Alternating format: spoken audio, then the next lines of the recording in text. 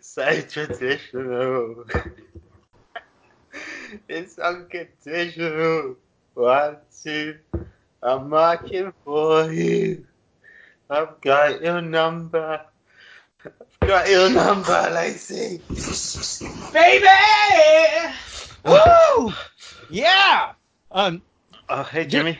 Hey, are you fucking crying right now?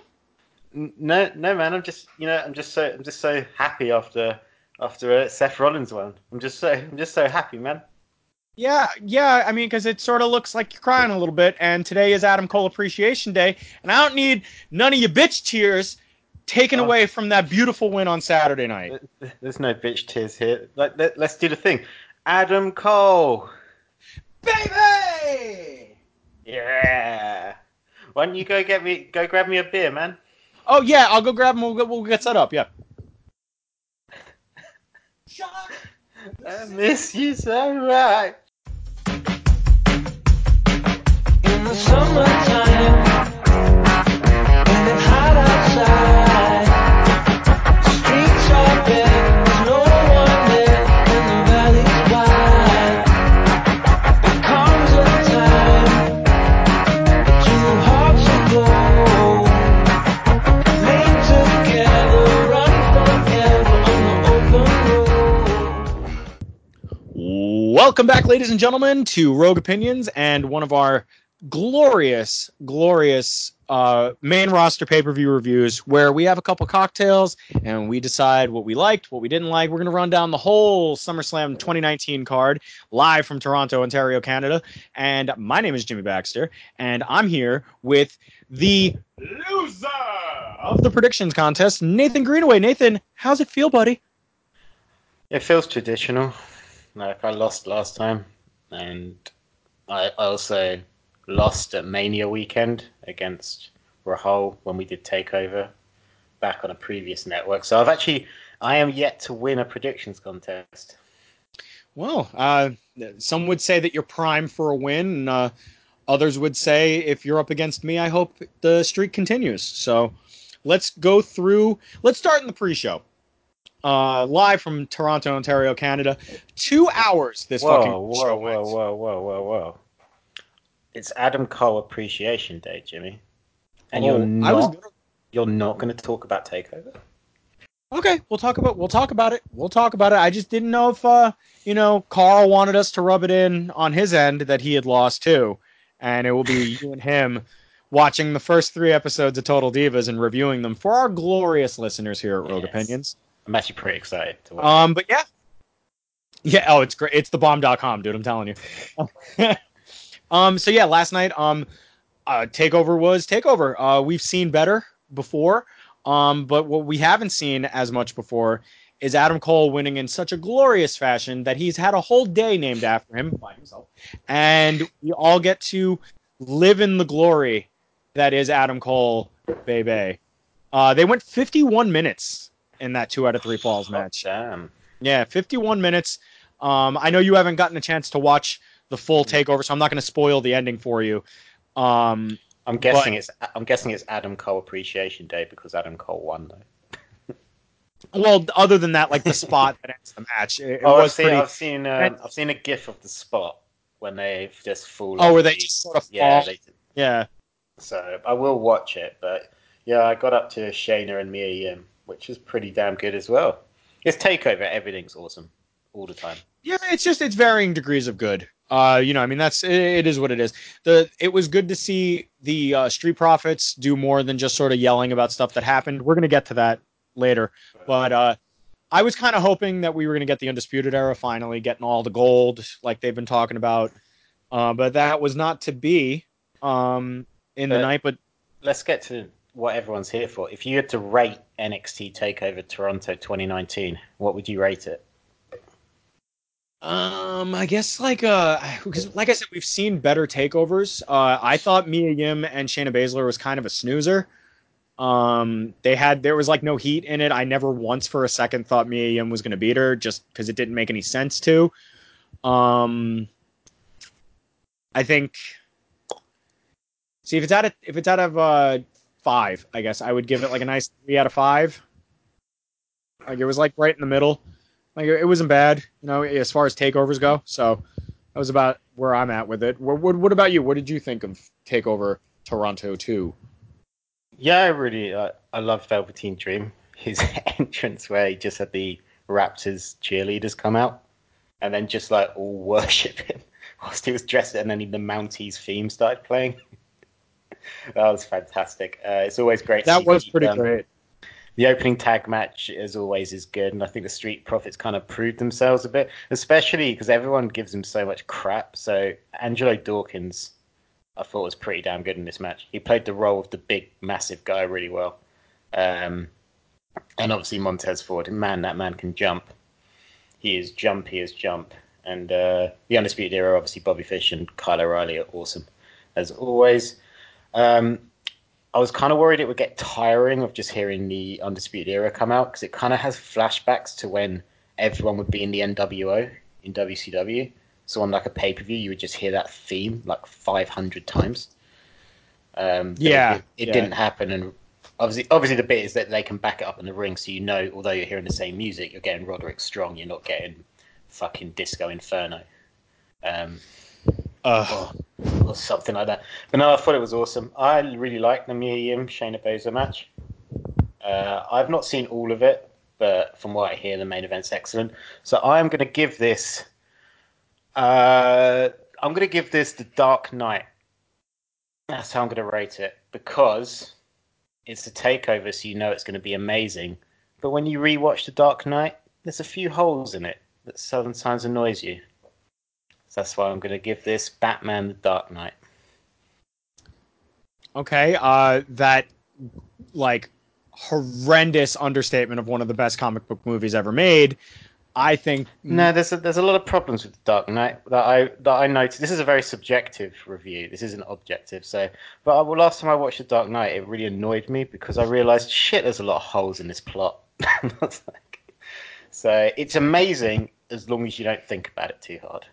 yeah, if you just shut your brain off a little bit, yeah, I guess that sort of works. I've come to expect a certain level of like excellence from takeovers, and I guess that's sort of on me at this point, because 2018 and the beginning part of 2019 so far has been so spectacular, like show after show after show after show after show. Like they've just been like destroying it. I mean, the last time I felt this way about a takeover was maybe right before WrestleMania Sun in the Orlando one, whatever one that was. I'm bad at the numbers, so I always Didn't even just watch that one, I don't think. what was it? It's like 3 years ago. They had one that was the one in Orlando, the year where What Culture went over with State of Emergency. That one, that like that one wasn't as good as the rest of them. Can I change my review? Sure. Dark Knight Rises. Thank you. I Because thought that's what you were getting at. expected brilliance. You expect near perfection, as long as you don't think about it too hard. But you didn't. You just got Tom Hardy doing a funny voice. And there you go. So that's what I give it. He gives it The Dark Knight Rises. He changes his review. He had this review, and you were merely born into it. It doesn't matter what our name is. All that matters is our plan. Anyway, Yeah, let's pull us out of that bit. So yeah, let's pull up real hard on the controls and try not to land in the mountain that we're careening toward. Yeah, so welcome to me and Jimmy reviewing a show. For the first 5 minutes, we do one joke and really pummel it into the ground to weed out any casuals. Did you? Yeah, our podcasts always like separate the men from the boys when it comes to like our fandom. So, like that at this point when you're downloading it, you're like, oh, this is like 2.5 hours long. This is gonna be fucking really great. This is as long as the main card. Exactly. And then halfway through, we're just, shithoused. You're half asleep. It's like 5 hours beforehand for me, so I'm like raring and ready to go for another 3 hours. We've been recording on and off for like all day and whatever. Like, and then do you ever watch? You ever watch? What the fuck is that? Sin City.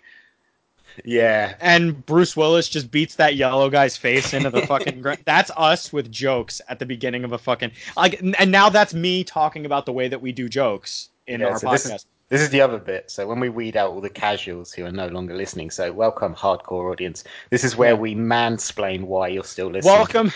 Welcome, coworkers at Rogue Opinions and our fan base. No, I checked the analytics. Some of them exist. So yeah, some of them are there. Most of them are bots from Nigeria. Anyway, So before we start reviewing SummerSlam, what you drinking for the review? same thing I'm always drinking, Pinky. Miller Lights, baby. All day I take my beer like I take my women.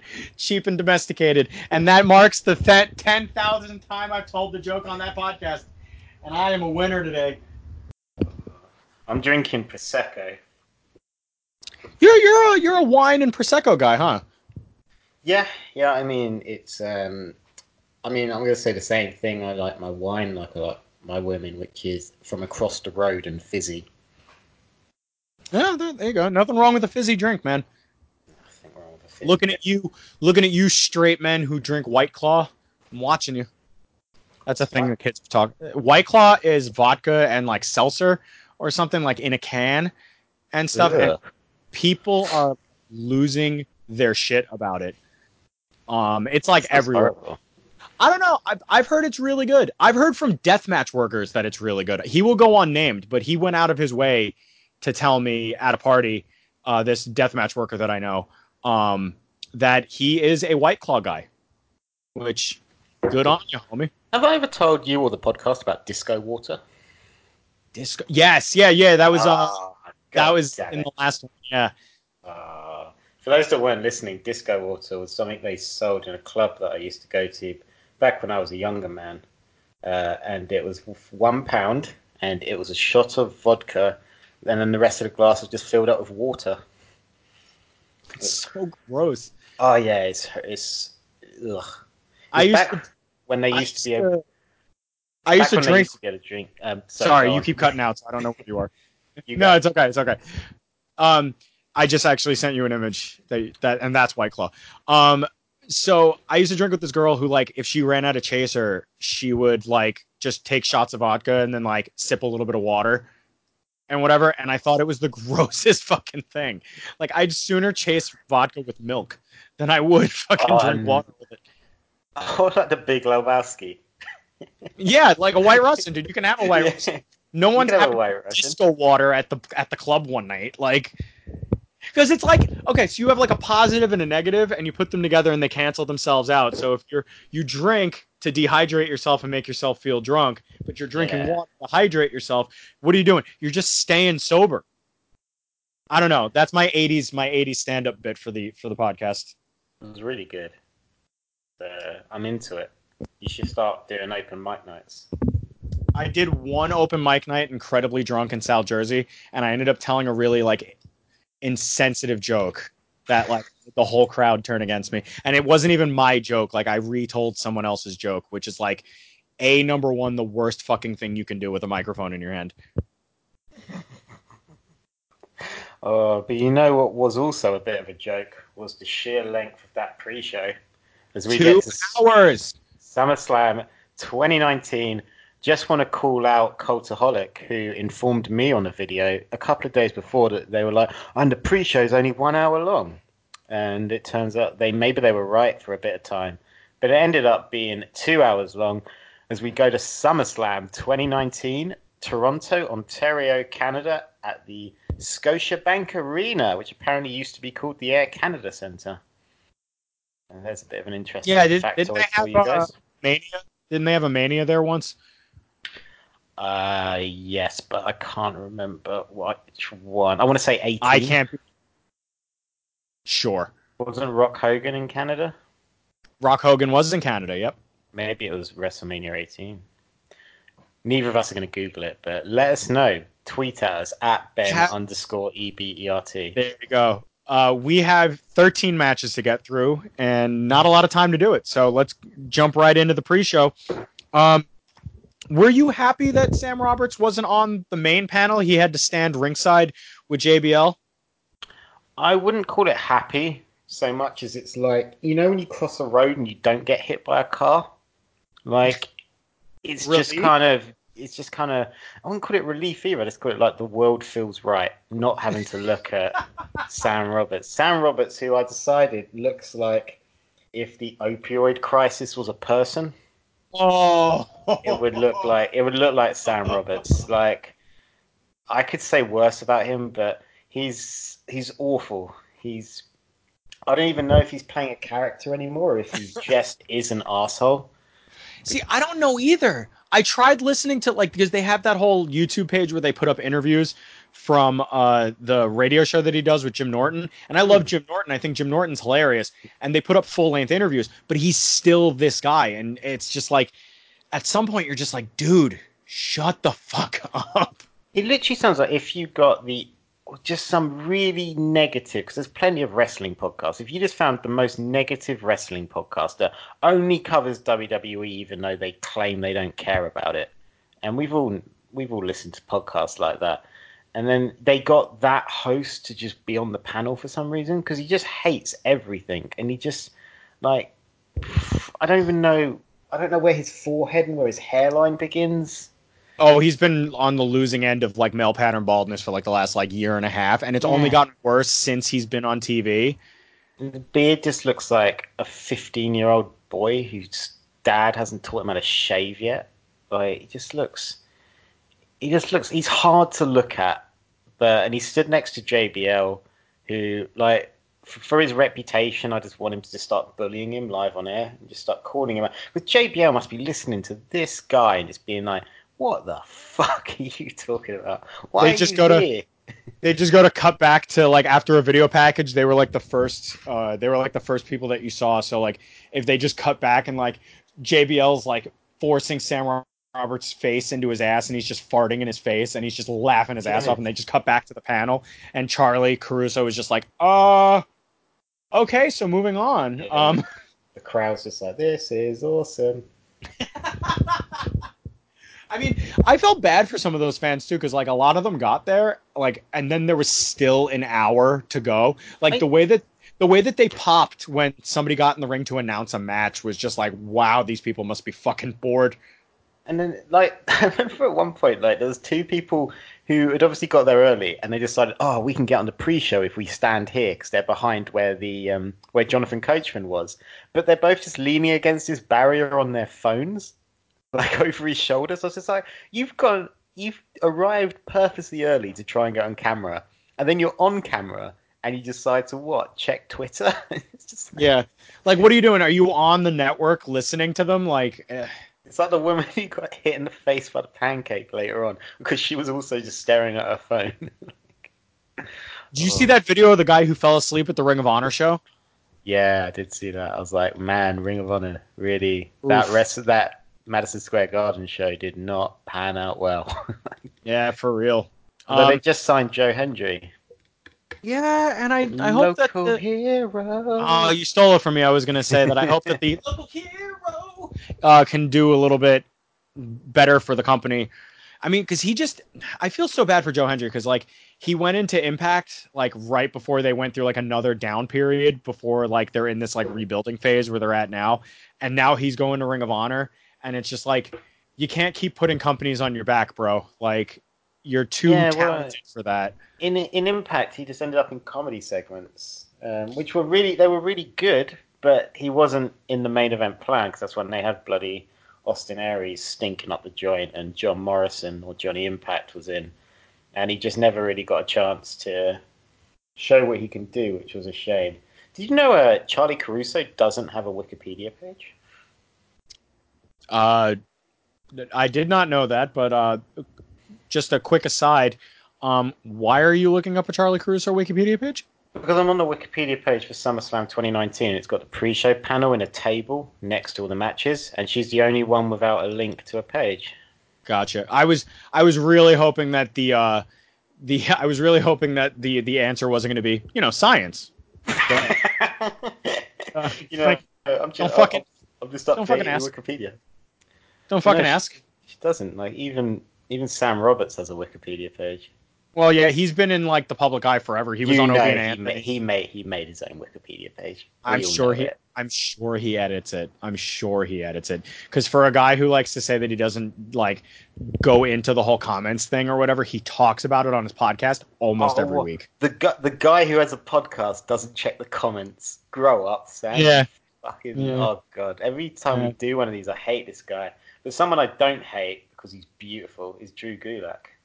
And yeah, beautiful segue. And that brings us, after an hour and 5 minutes, it brings us into our first pre-show match of the night, WWE Cruiserweight Championship match. Oni Lorcan taking on the champion Drew Gulak. This match was exactly what you expected it to be. If not for just a little bit more chain wrestling than I was expecting, which was a lot of fun to see a Cruiserweight Championship match like be contested without a lot of like hoopla and a lot of twirly dervishes and whatnot. Drew like scoop slams Oni into the ropes, and like his legs bounce off the ropes and he lands like almost on his head. It was a nasty spot. This match goes 8 minutes and 45 seconds. And after the ref was distracted with the ring apron being in the ring, Drew punched Oni in the throat and he ends up retaining. Our great national like beautiful dream continues and Drew Gulak retains. What did you make of the first match on the pre-show after an hour and 5 minutes? Yeah, it was. I thought it was really good. It's really hard hitting. Like the points where they like was it only Lorcan did the bit where he grabs Drew's beard and just starts slapping him repeatedly in the face. Yeah. He does. He was doing that in NXT for a while, where like he backhands you and like slaps you like in the throat and shit, dude. It's just nasty. Yeah, so this was nuts. The only thing I would say is this wasn't a typical cruiserweight match, whereas usually like not by what I mean by that is the way WWE does them, which generally they have from someone like Drew Gulak or Tony Nese up against someone flippy as flippy. But only Lorcan was still awesome. He's so intense. Like you just feel that he's like a rubber band stretched to its limit at all Yeah. times. But he's hitting damn hard, and Drew Gulak is giving as good as he gets as well. I would have obviously you would have loved to have seen this given more time to develop. But Drew Gulak getting the win with what's it called, the Cyclone Killer or something like that. Something like that. I actually realized this the other day. I have a hard time keeping track of what the Yeah, names of everyone their changed their name. finishers are. Like, I know it more as the Rack Attack from yeah, like Nikki yeah. Bella's one, but it's basically the torture rack position then into a swing out neck breaker. For the win, keeps Cruiserweight. I think that's the right decision to keep it on Drew Gulak. As great as only Lorcan is, I think Drew Gulak is probably the one to keep the brand on his shoulder for now. But only Lorcan certainly I think where he's this got goes. something. I think, oh yeah, for sure. I mean, if you've been keeping up with NXT, like you know that this guy, he's got something like special. He's got a lot of intensity. Drew Gulak, I think that the guy that takes it from him is Johnny Gargano. I'm pretty sure we're gonna see Johnny Gargano No. I on don't want him to go 205 on Live after 205. after Takeover. You didn't see this part, but like they posted it on their social media where like Candice LeRae comes out and gives him a big hug and a kiss, and he sits on the table that didn't get destroyed during the match, and he's like getting like "Thank you, Johnny" chants. And as he walks up the stage, William Regal walks out and gives him a big hug, and it looks like Johnny Gargano's getting called up, and I'm pretty sure we're going to see him on 205 Live. And maybe Because there's nobody else to for Drew begin Gulak. with, because 205 Live is still under the guise, from what we understand, it's still under the guise of Triple H. So, I mean, his matches will get time, and maybe it will bring eyes to the network. But it doesn't sound good, does it? Although that's kind of not fair because that's where Ali came from, and Ali is basically, well, he's arguably the lower end of SmackDown's main event scene and has been for ages. Yeah, and then also like Buddy Murphy, who we're going to talk about shortly, but He's Murphy's not dead. He's not dead. He's not Roman dead. Reigns didn't kill him on Tuesday, throwing him through tables and torturing him. But yeah, I think that we're gonna get Johnny Gargano versus Drew Gulak in like a series. Like they're gonna like fight each other back to back to back to back to back. I think that's going to be a long running series, and then Gargano's going to take it from Gulak. Then I think Gulak's heading up to the other parts of the main roster because I think he's a really strong character, but they also don't have anyone else ready to fight him right now. So Gargano, I think, will be a good new face of the what is the midpoint for a lot of these smaller guys from NXT before they get to the main roster. But we move on to Apollo Crews versus Buddy Murphy. They go 4 minutes and 20 seconds. That's an inside joke, ladies and gentlemen. I wasn't just being 20, bro. Yeah, man. This match goes there. 4 minutes and 20 seconds, bro. It's a good back and forth match until Rowan comes out and just murders Buddy Murphy for the DQ. Rowan ends up just saying, "Keep my name out of your mouth," to Murphy, because Murphy ratted on him after getting beat up by Roman Reigns. And I mean, there's not a lot to say about this match. So I mean, what did you think? Yeah, I had to look up why Rowan interfered because I don't watch the TV. I didn't really know what people tell me, and so I looked up why it happened, and then I was like, oh, okay, that makes sense. This match is basically a storytelling device, and which makes sense. I mean, it leads into the bigger story, which is who done it, who attacked Roman, or who tried to kill Roman Reigns those couple of times. So I didn't mind it. The action was pretty good. Apollo Crews catching Buddy Murphy is scary strength, because Buddy Murphy is not a small guy at all. Neither is Apollo Crews. But I'm sure it'd be great if they had a load of time. But outside of Buddy Murphy, there's no more personality in that ring. No, yeah, for sure, for sure. But Apollo Crews is decent. But yeah, it was a storytelling device. So really, this one was like, hey, tune into SmackDown, presumably, and see what happens next. But it's nice to see Buddy Murphy do something because, I don't know, we were probably 2 or 3 more weeks before Kayfabe Court got a call about where the hell Buddy Murphy is. We were already getting a few calls, and then he showed up on the Shane McMahon town hall thing, and we were like, oh, he is still alive. And then he went away again. And then he just started popping back up this week. So, yeah, I started to think it was like a Fight Club scenario, and he was like Kenny Omega's Tyler Durden. He's not actually real. But now he's got his own personality, and he's got his own knee as well.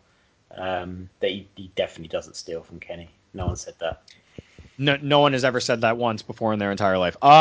Speaking of things that have never happened before and once in our entire lives, we have an Elias performance, and he comes out and just runs down Toronto for not winning a World Series or not having fans show up to their games and not having a Stanley Cup and boo, boo, boo, boo, boo, boo, boo. But then all of a sudden, as if from a time machine or down from his mountain villa, a wild mountain man Edge appeared and came out.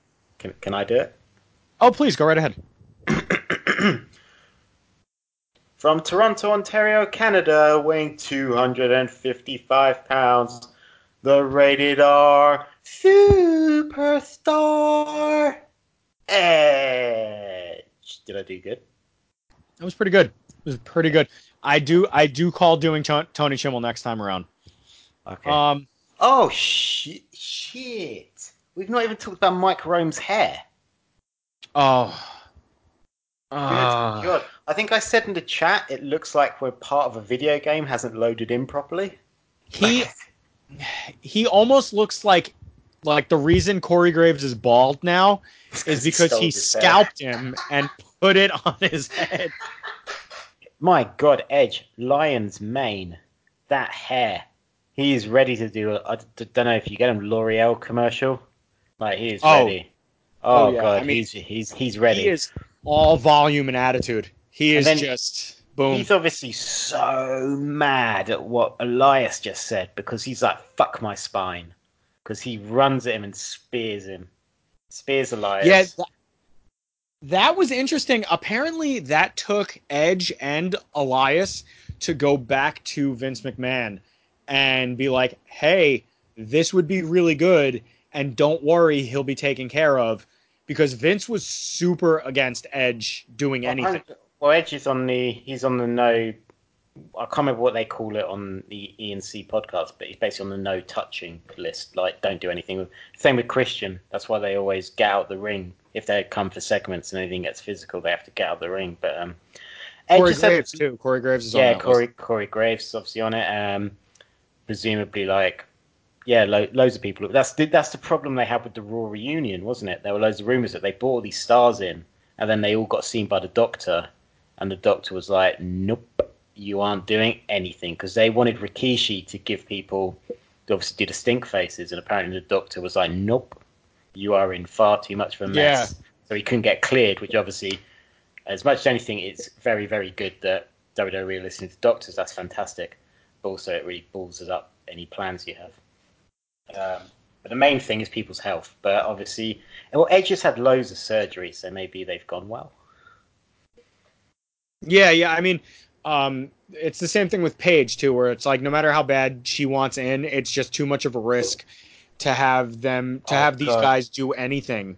She's got to have another one in it. Yeah. Apparently, she's got to have another surgery. Our thoughts and our prayers all go out to Paige. Hopefully, everything goes well.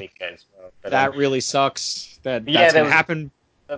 Back to SummerSlam, but obviously, good luck, Paige. Yes, Spears Elias. The pop was ginormous because no one saw it coming. Everyone would have thought Edge isn't doing anything. Like, he's going to come out and rag on him. And but obviously he didn't. He came out, speared Elias. No words were said because he didn't need to say anything because his hair said everything. His hair said, "I am not accepting my age."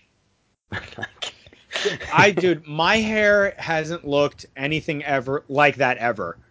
So, like, the fact that he came out and had such great follicles and he was just so voluminous. It's just gorgeous. Like, it is a mane. He has a mane.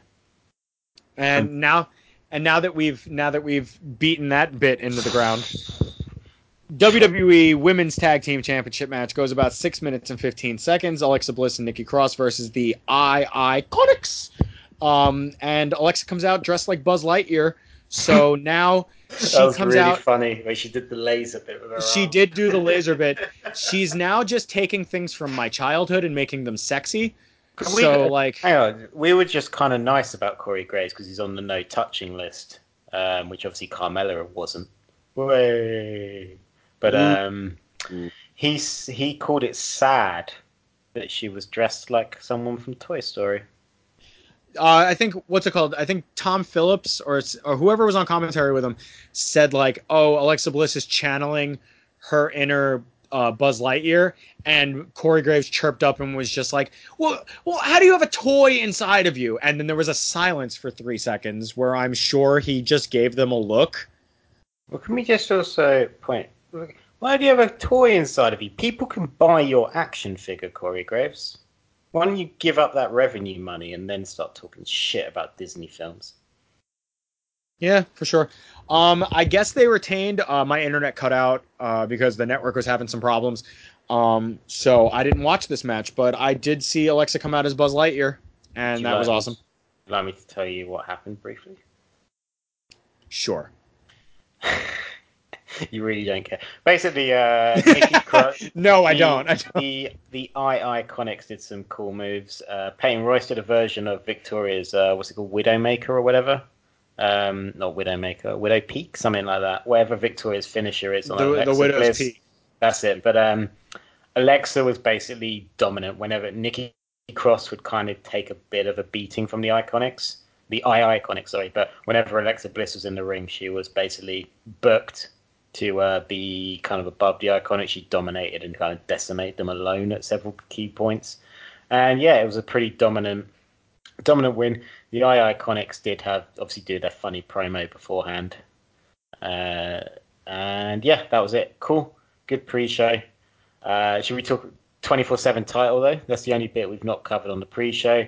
Whilst Jonathan Coachman and they swapped out, the King and Booker T came in at some point. And Mick Foley came. Second hour.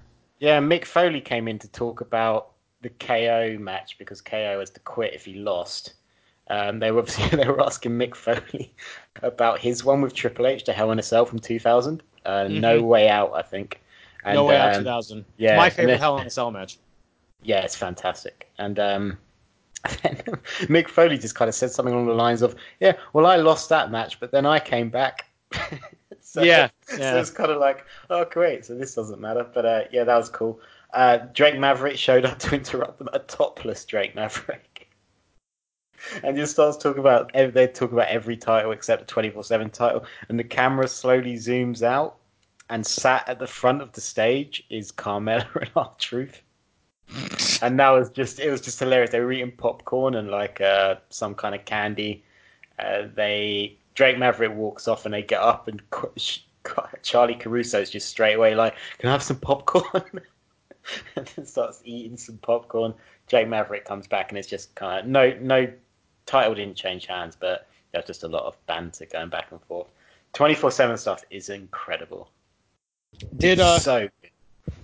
was that when he went, like, was that near when he went backstage and he was, no, that's later. Okay, we'll get into that later. Yeah, that was it Yeah. that was it for the pre-show basically. Then we're into the main show. Which, and if I may just real quick, the main show starts with Pyro! Pyro! Pyro! Pyro! Oh, it felt so good, dude. When they started, it made me jump. I was like, "Oh my god, is something wrong? What is going on here? We're not in Saudi Arabia." Can I shoot out an inside scoop that Go ahead. you probably might have seen? Apparently, so the internet is, and several people have said this, but from this pay-per-view forwards, pay-per-views are getting unique stages. Shut up. Apparently so. That's the rumor. Apparently there's individual stages coming for Raw and SmackDown. They're being obviously prepared and built because you can't just puff them out of thin air, sorry. And pay-per-views are going to get unique stages. Don't be playing with my heart like this, Nathan. This is what the internet said, and the internet has never lied to me. That's a fair statement. That is a fair statement. Not once has the internet ever told a lie. So we open the show with the submission match for the Raw Women's title. Goes about 12 minutes and 30 seconds. Natalya pulls a second rope sharpshooter that looked like nasty. Crowd was super invested in this match. We got "Let's go Becky, Becky sucks" chants. This match is way better than expected, but Natalya ends up tapping while in the disarmer. A little later on, at again 12 minutes and 30 seconds, Becky Lynch retains her Raw Women's title, which I believe is the right decision. But Nathan, what did you think of this submission match? I thought it was really good. I was watching with a friend and looking at both of their outfits. He said, word for word, the shiny stones for outfits budget in WWE must be massive. So, because both of them just came out covered in shiny stones. And but this was a really good back and forth match. I thought it was really nice to see Becky Lynch, because anytime I watch her matches, she's always brawling. She's very much like she's a brawler. But Natalya seemed to drag some real technical stuff out of her. They were stealing each other's finishers at points, which I thought was cool. You had Becky Lynch kind of trying to go for Ronda Rousey's armbar at one point, or I think that's what she was doing. And I thought that was really cool because I was like, ooh, Ronda Rousey could be coming back. Right decision, definitely. There was some really cool, the way that people, much like Bret Hart used to do, the way that Natalya sometimes gets into the sharpshooter. Because I knew Bret Hart would kind of pull it out of nowhere somehow, or whenever he was in his matches. And but I thought that was really good, and definitely I think Becky definitely should have won, because as great as Natalya is, she wouldn't be an exciting champion. But she pulled something out of Becky Lynch where we've got to see more of a technical side of Becky Lynch, so it was different to her matches with the impossibly perfect Lacey Evans that we've seen recently. No, absolutely. Like I said, I think this match definitely overperformed. I was not looking forward to this match. The build was like questionable at best. The promo package before the match did more for this match in 3 minutes than they did in 3 weeks on television, because they were able to cut out all of Natalya's awkwardness and wanting to be a cat person. Yes, they did have a lot of rhinestones. Natalia came out as the literal. She was a rhinestone cowgirl. Boom, bam, bam. Anyway, and yeah, Becky Lynch retains. I think that's the right decision. But yeah, good match. Trish is backstage with Dasha or Kayla or whoever, and she says that she thrives on pressure and that she's been waiting to face Charlotte and that she's excited about it and that she will prove to everybody, her family, the fans, herself, whomever, that Charlotte couldn't walk a mile in her boots. Thoughts on the promo? I mean, she's probably right because Charlotte's a lot taller, so I imagine her feet are a bit bigger. Yeah, I'm sure that would be very uncomfortable for Charlotte. But good promo. Trish doesn't age. Um, She's got a lifetime membership to the Baberino Hall of Fame. yeah, she has. But yeah, good promo. She got a good pop from the crowd, being a Toronto girl, and yeah, I thought it was decent promo, and it's quite funny in 2019 where Trish going up against Charlotte, you're actually more excited for it than if Charlotte was facing someone who's actually on the roster. Yeah, exactly. Yeah. It kind of Trish feels like because of her pedigree, she's on Charlotte's level. Whereas if you went like Charlotte against, and I'm just going to pick someone, so I'm not bullying someone, so don't tweet me. Um, if she was facing someone like Sonya Deville, I just kind of be like, well, Charlotte's winning. Like, it's just going to be a squash. But with like Trish, you're kind of like, oh, that could be good. I mean, we'll talk about it when we get there, but I think that like it harmed it that it came out that this was going to be Trish's last match because everyone knows you go out on Impact. 100%. Like, I mean, the only thing that we'll get to it when we get to the match because now it's time to talk about Nikki from the Spirit Squad. Yeah, That's right. Dolph Ziggler comes out. He grabs the mic when he first gets out there and he says, "I'm the best thing that's ever happened in pro wrestling." And that's just how Dolph Ziggler sounds to me now. He's wearing cut off denim, like a cut off denim jacket where he's got no sleeves.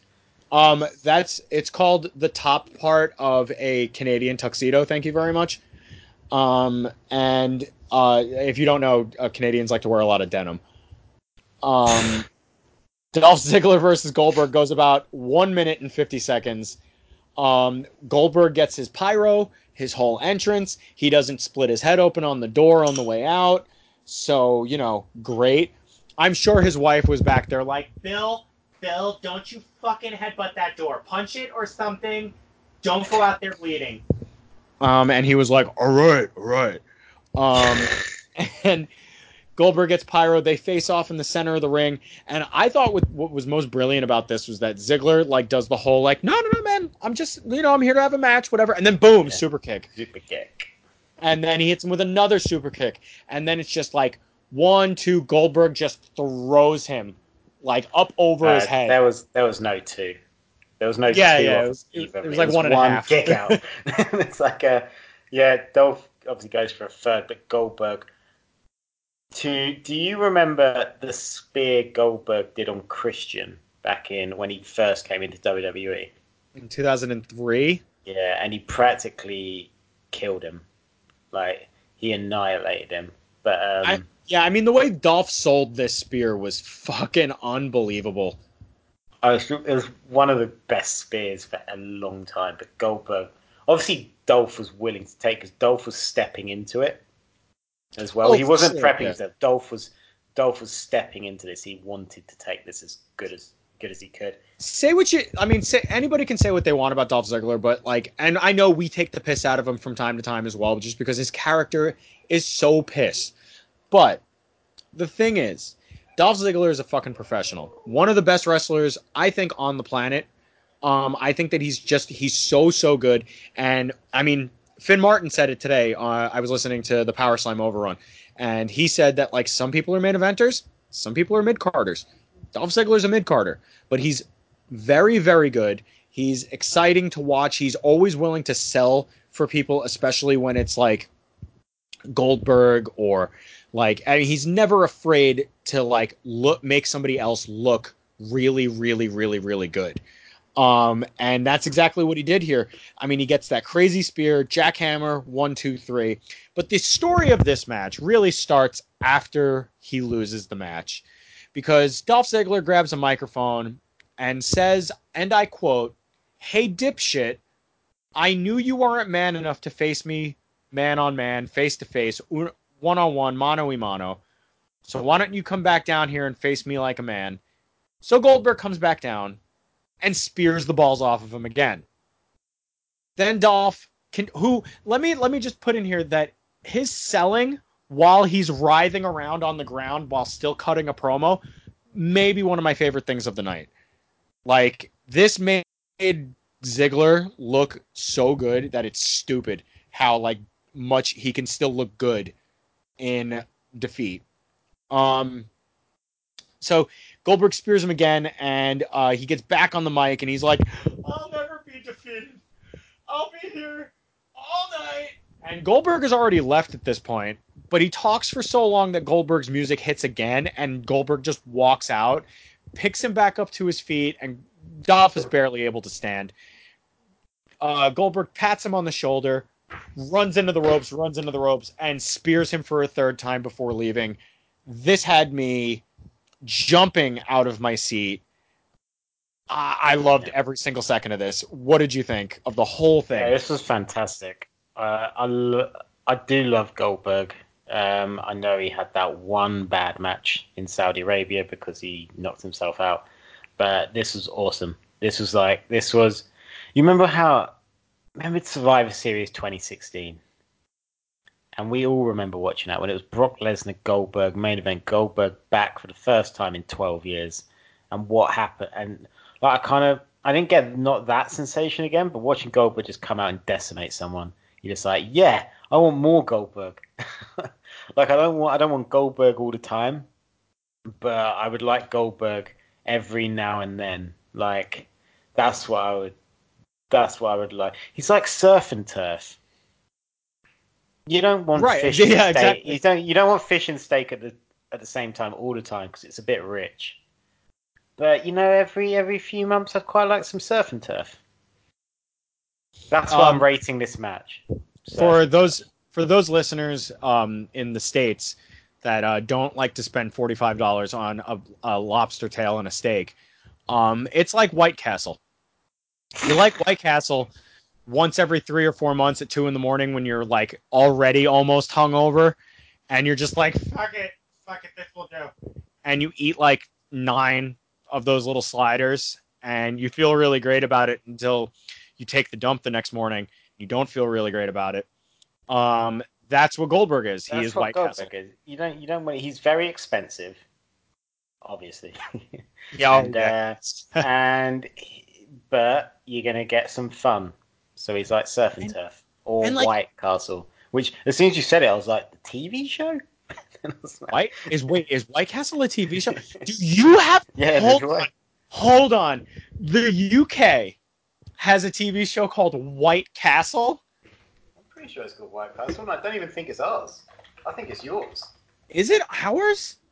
I need to know. I need to know right now what this is. Have I made this up? Am I thinking of something else? White Castle. Yeah. I'm thinking of Whitechapel. Oh. Okay. My bad. Because White Castle as a UK TV show, like, as an American, that just is like, glorious. Oh, my bad. It's called Whitechapel, but you weren't even talking about it anyway. But yeah, that's what that match is. We didn't rate Becky Lynch v Natalya, but it was very, very technical. So I'm going to give it a 2,000-piece puzzle of a White Castle. Because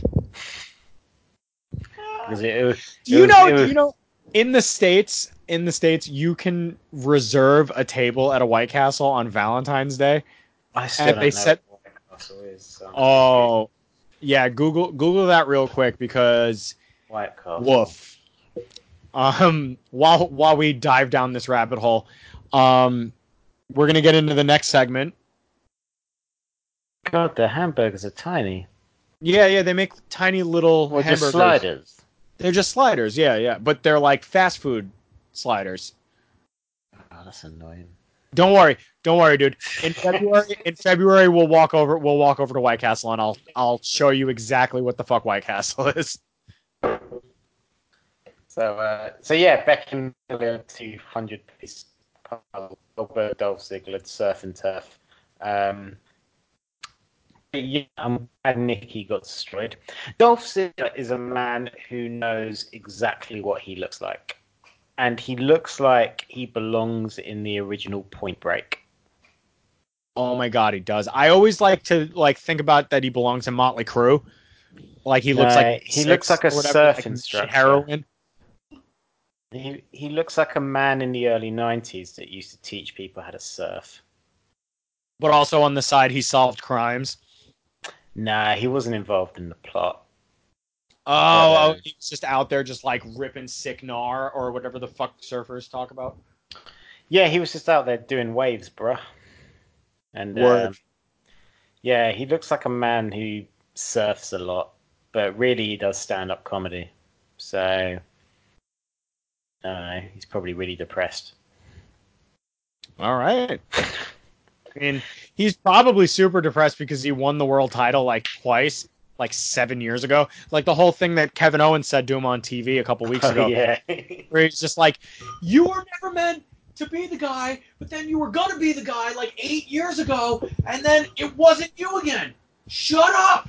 And that's pretty much how people feel about Dolph Ziggler lately.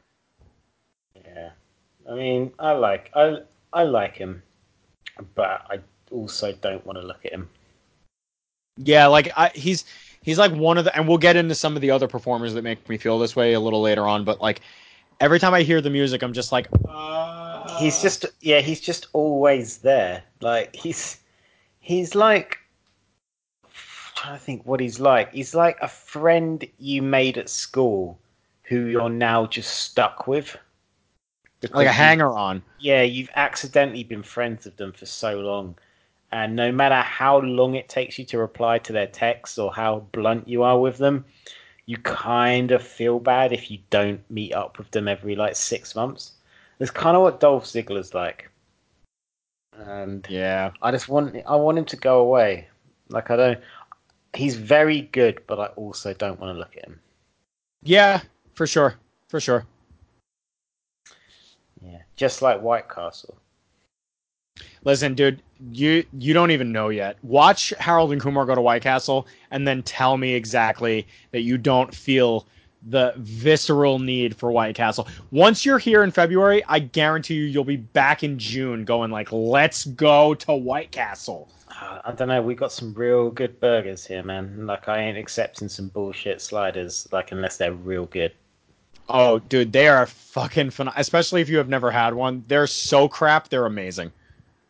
Speaking of what should have been amazing but turned out to be crap. Actually, was this where the Street Profits segment was? No, was this is these two? this is the New Day is backstage where That's Woods' it. hair Yeah, I knew is. something was. Yeah, so I was actually talking about the next match when I said that, but this segment, they think they've got Drake. Maverick. They've got Drake Maverick. Drake Maverick dressed like John Cena in 2003, which No, is weird. He's dressed like Drake was at the finals in the NBA.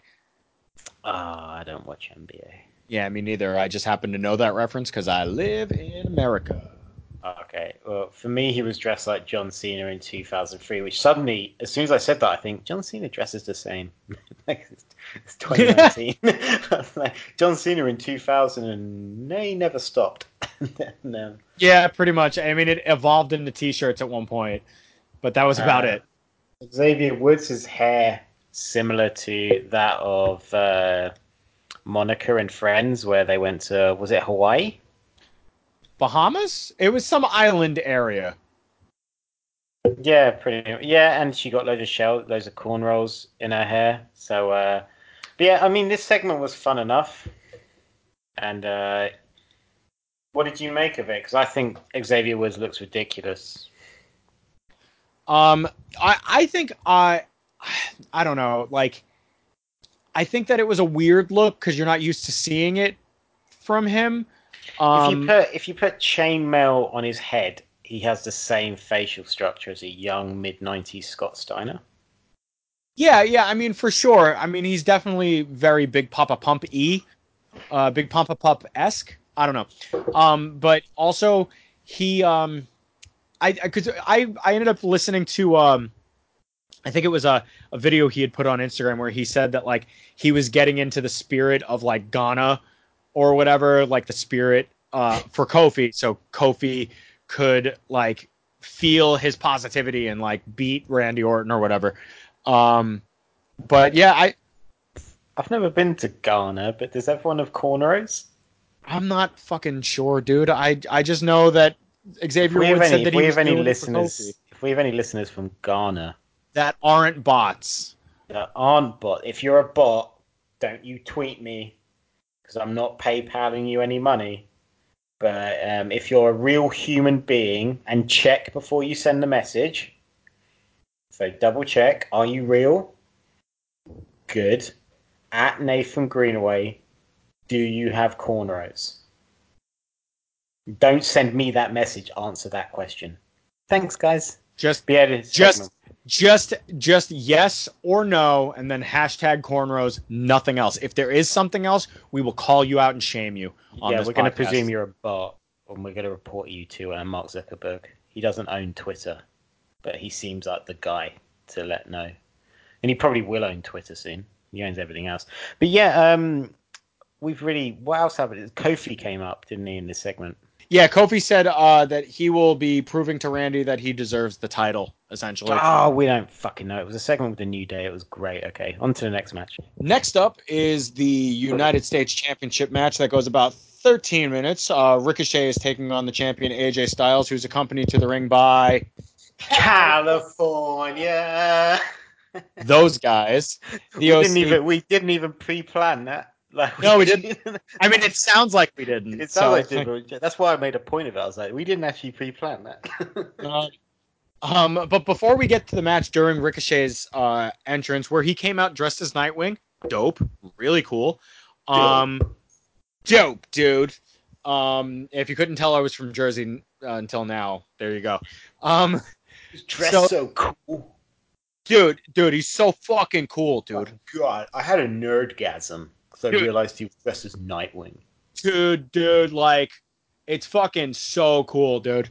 Anyway, while Ricochet's making his entrance, they start doing the whole, like, well, we're joined by 27 different fucking commentary teams from all these different fucking languages, and they get through a couple of them, and Carmella and R-Truth are... No, it was Shania Twain and Dwayne Gretzky.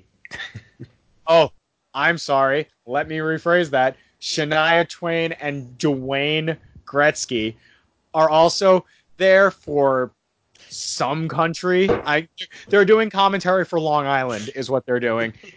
And Renee Young's like, "Oh, your girl's looking fine," and then they said nothing on commentary. And then they're in the international commentary area, and Maverick comes in looking for Truth, but then he's like, gone. They just left their headsets.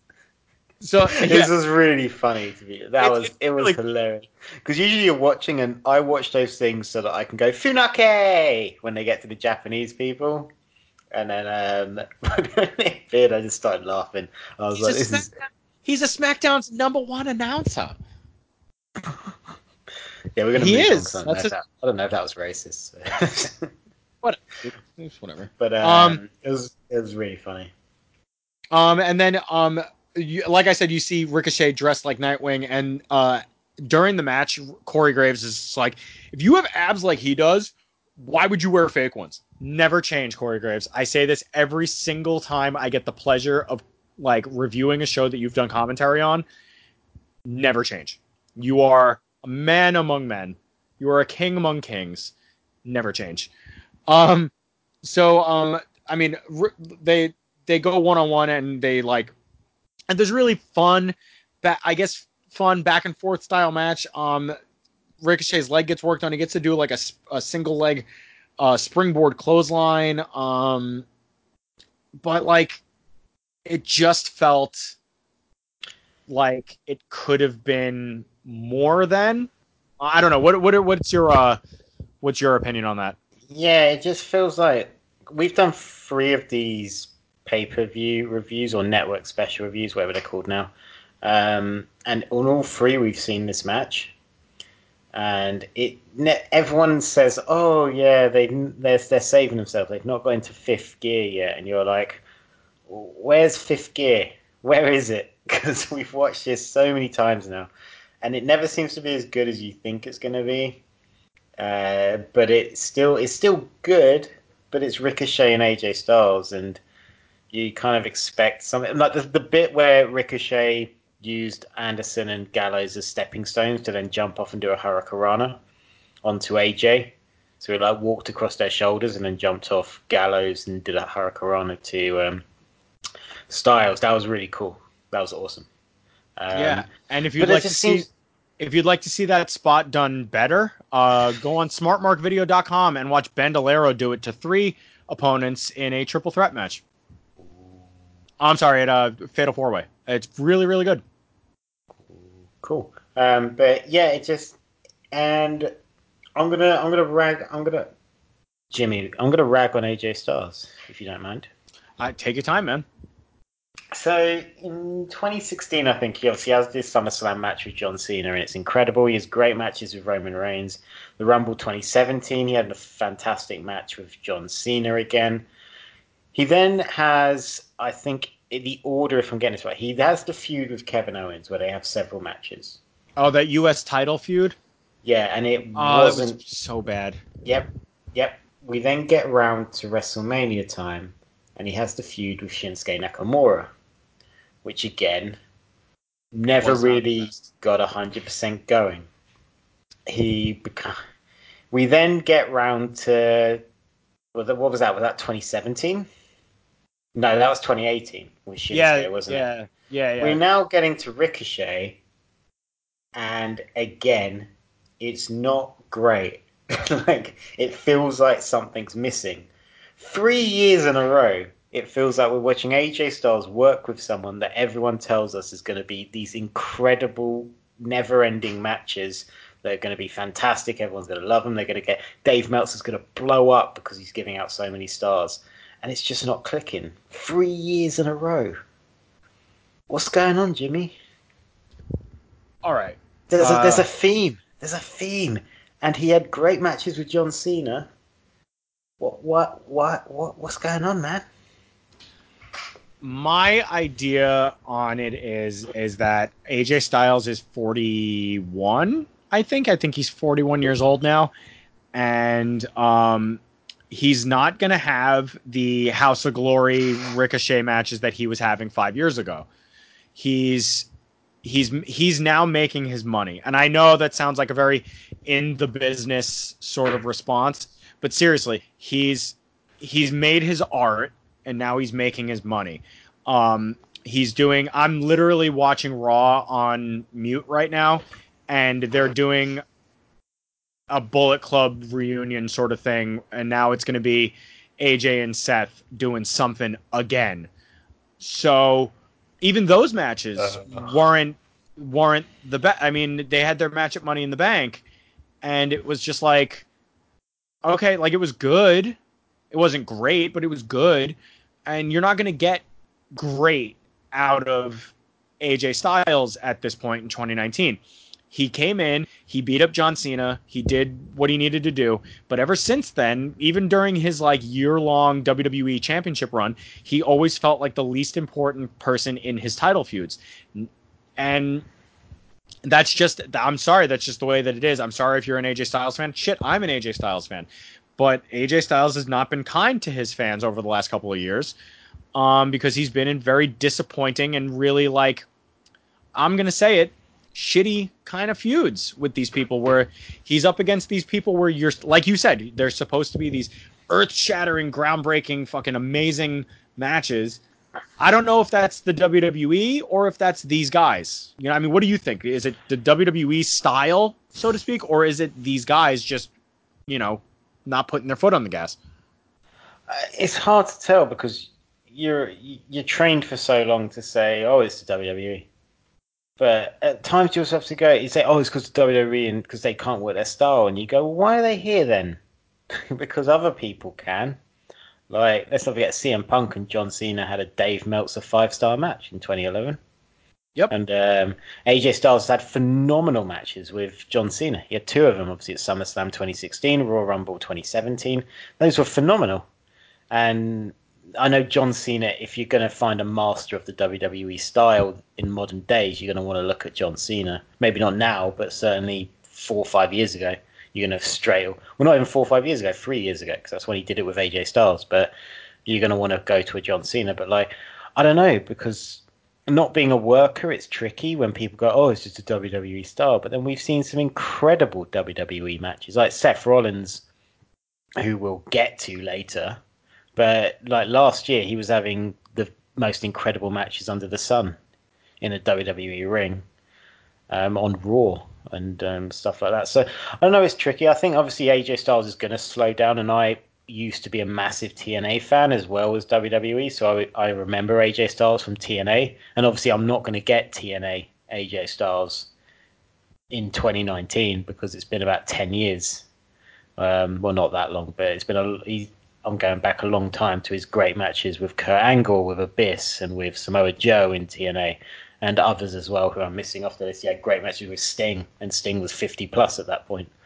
But I don't know, it just feels like 3 years in a row where I can bring up an AJ Styles feud that hasn't delivered to the extent that we expected. So maybe we need to. Is it harsh to say maybe we need to lower our expectations when we see AJ Styles these days?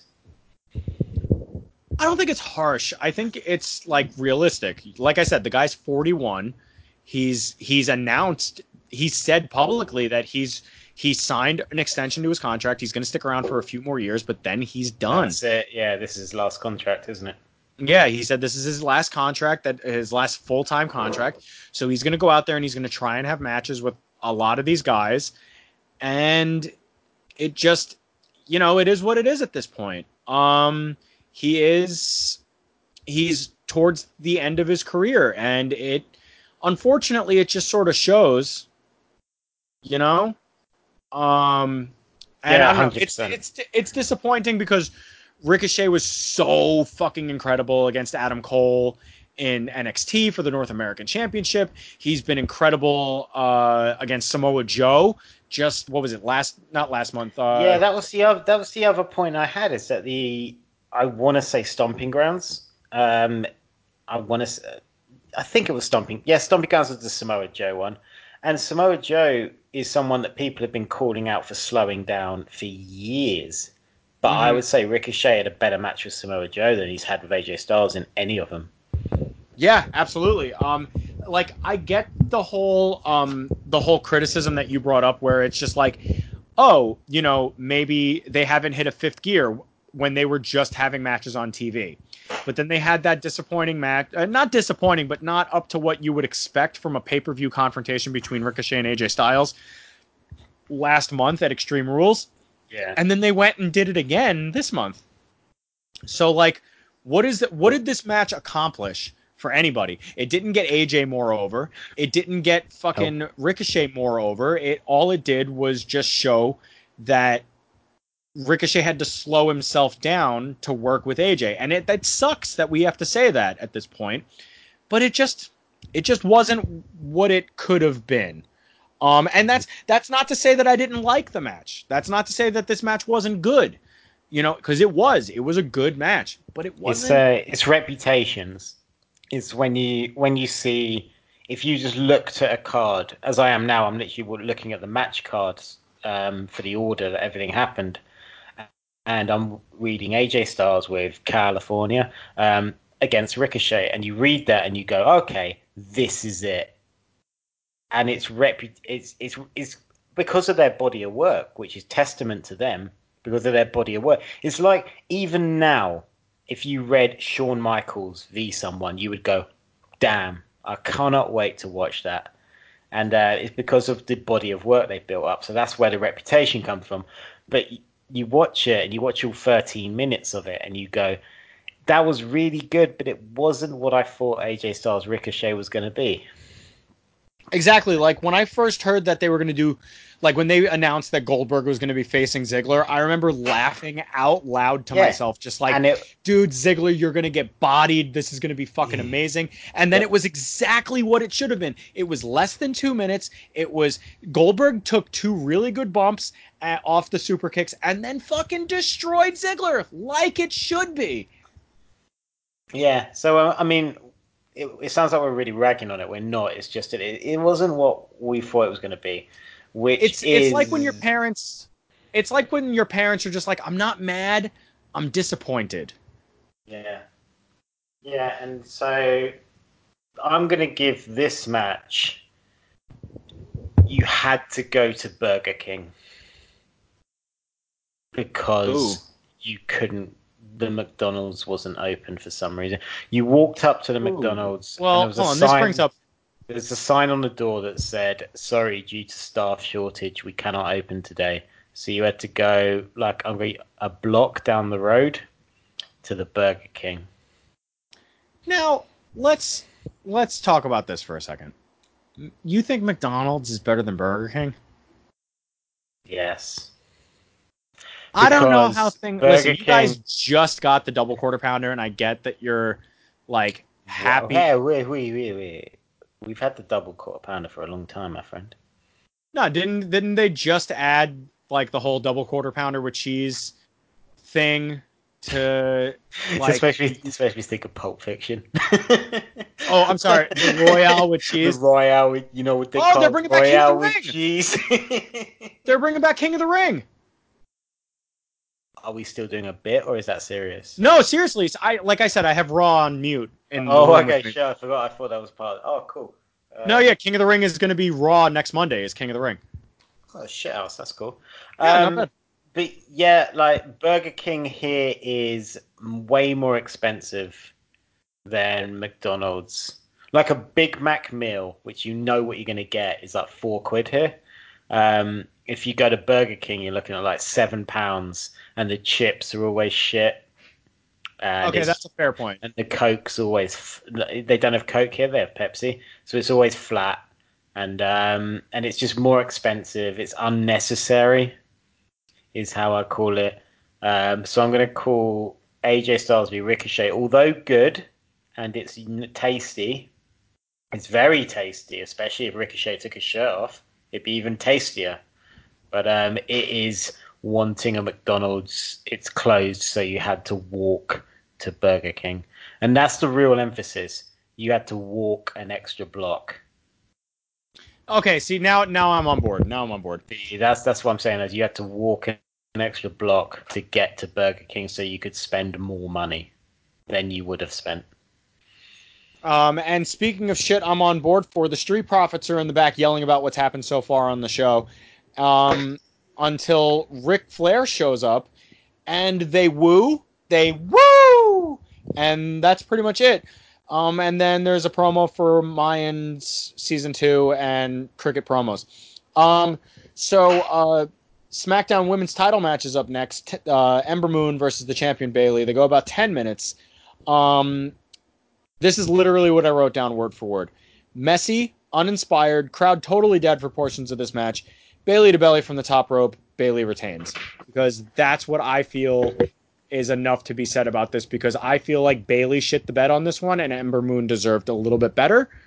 I don't know what the fuck Bayley's problem is lately, but she needs to stop pouting and she needs to start working because she is a better performer than this. We've seen her be a better performer than this, and for her to go out there and I don't know if it was just miscommunication or their styles didn't like clash the right way or whatever.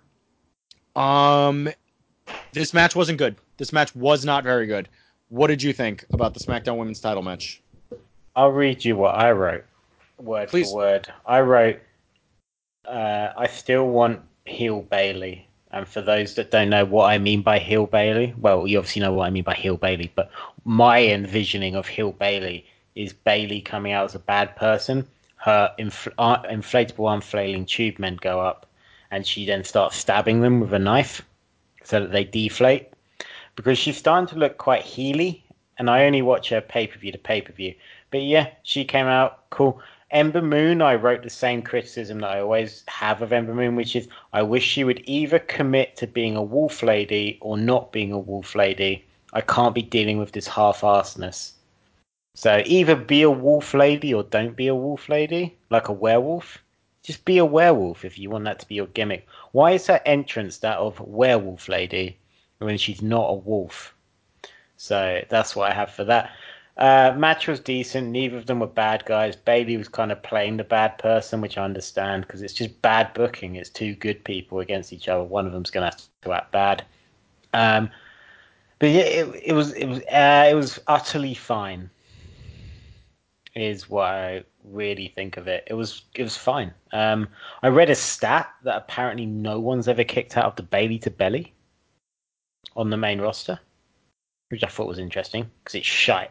Yeah, that is I really don't I weird. don't know if that's 100% true, but I remember I was watching live and I was also on Twitter and then some wrestling stat account put up that no one on the main roster has ever kicked out of the Bailey to Belly, which is mind numbing.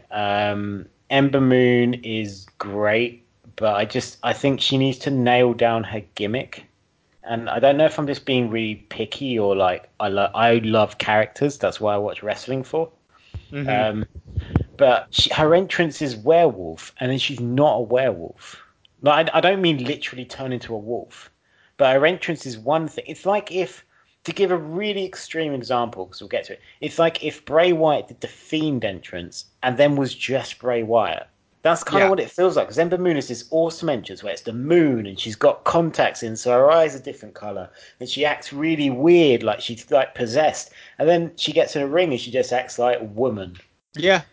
Like, I don't get it. What's her gimmick? I Her, would like to know what an Ember Moon is. her I would like gimmick, to know. yeah, because her gimmick right now is cool entrance. And it's not even that cool of an entrance. She's another one of those performers. Her and Bailey too at this point, where like I hear the theme start and I'm just like, fucking hell, like come on. And it's good. We don't like. I'm not as harsh. I thought this match was pretty decent. I quite enjoyed it, but like, I'm with you. I don't. I know who Bailey is. She's just huggy, over the top, positive, giant wrestling fan. That's her character. I don't know what an Ember Moon is because I watch even in NXT. You watch her entrance and you go, "Oh shit, we're getting like some kind of monster person here. Like they're gonna be this possessed character." And she's not. The music stops and then she just acts like wrestler.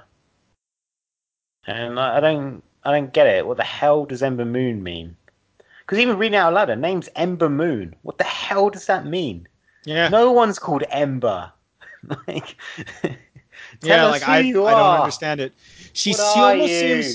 She almost seems a little too close to like Sarah Logan.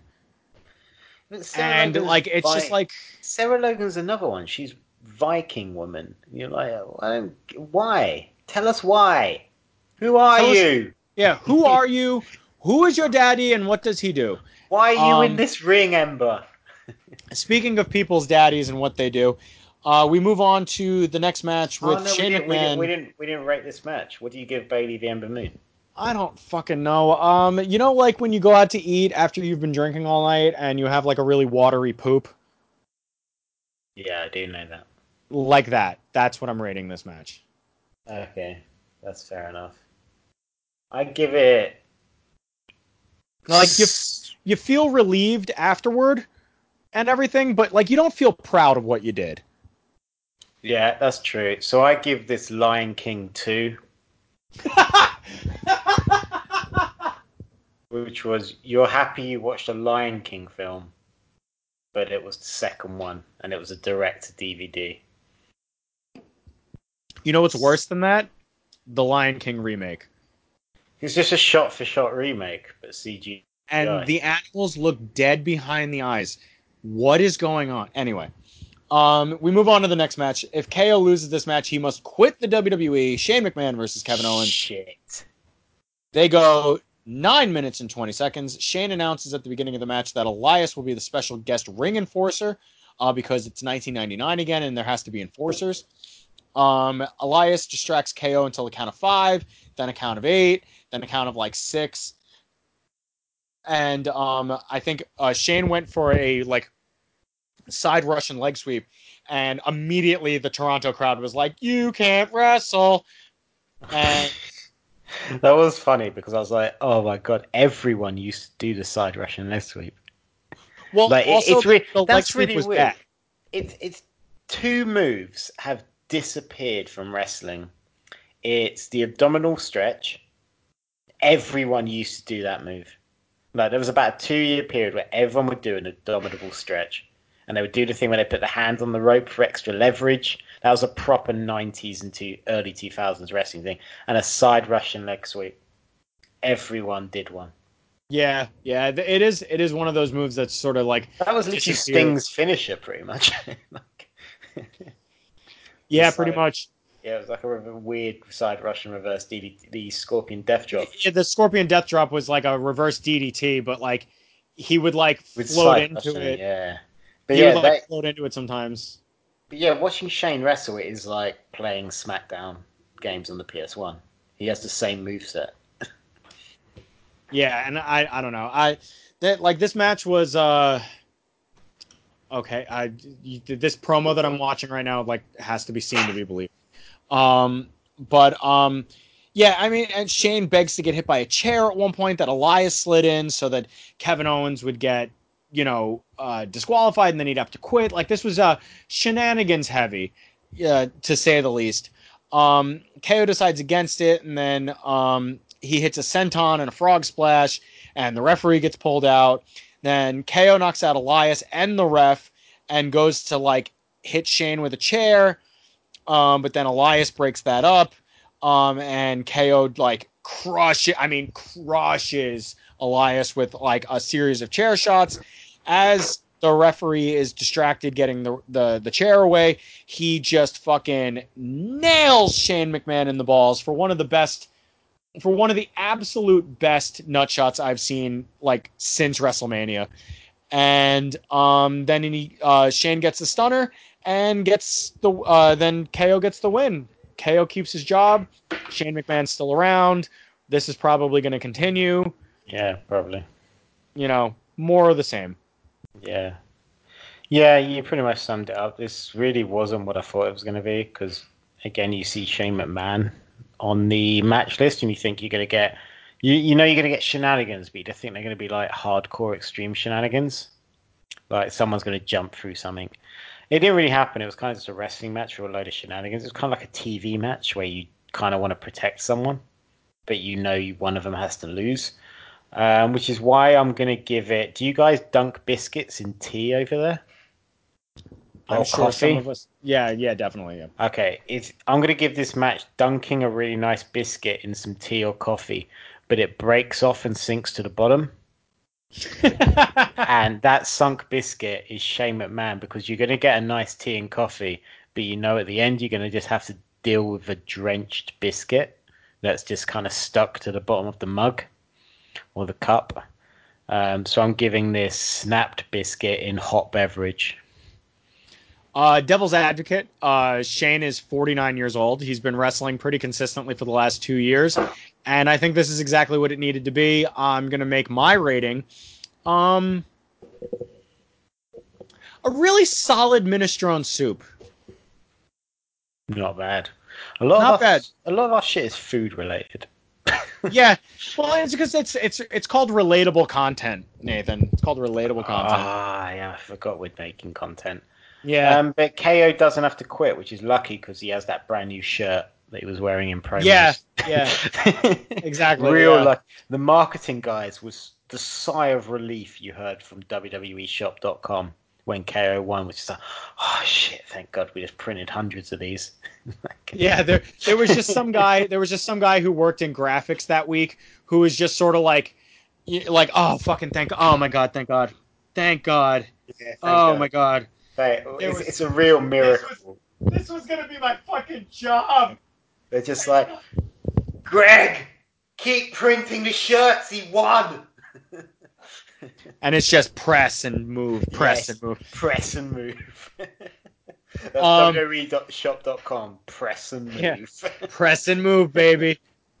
Um Then we get a recap of the Roman Reigns, fucking Buddy Murphy, Rowan, Daniel Bryan, Samoa Joe extravaganza situation thing.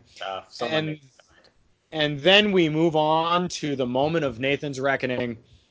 Charlotte Yes. Flair versus Trish Stratus. They go a Yeah. whopping Yeah. 16 minutes and 40 seconds.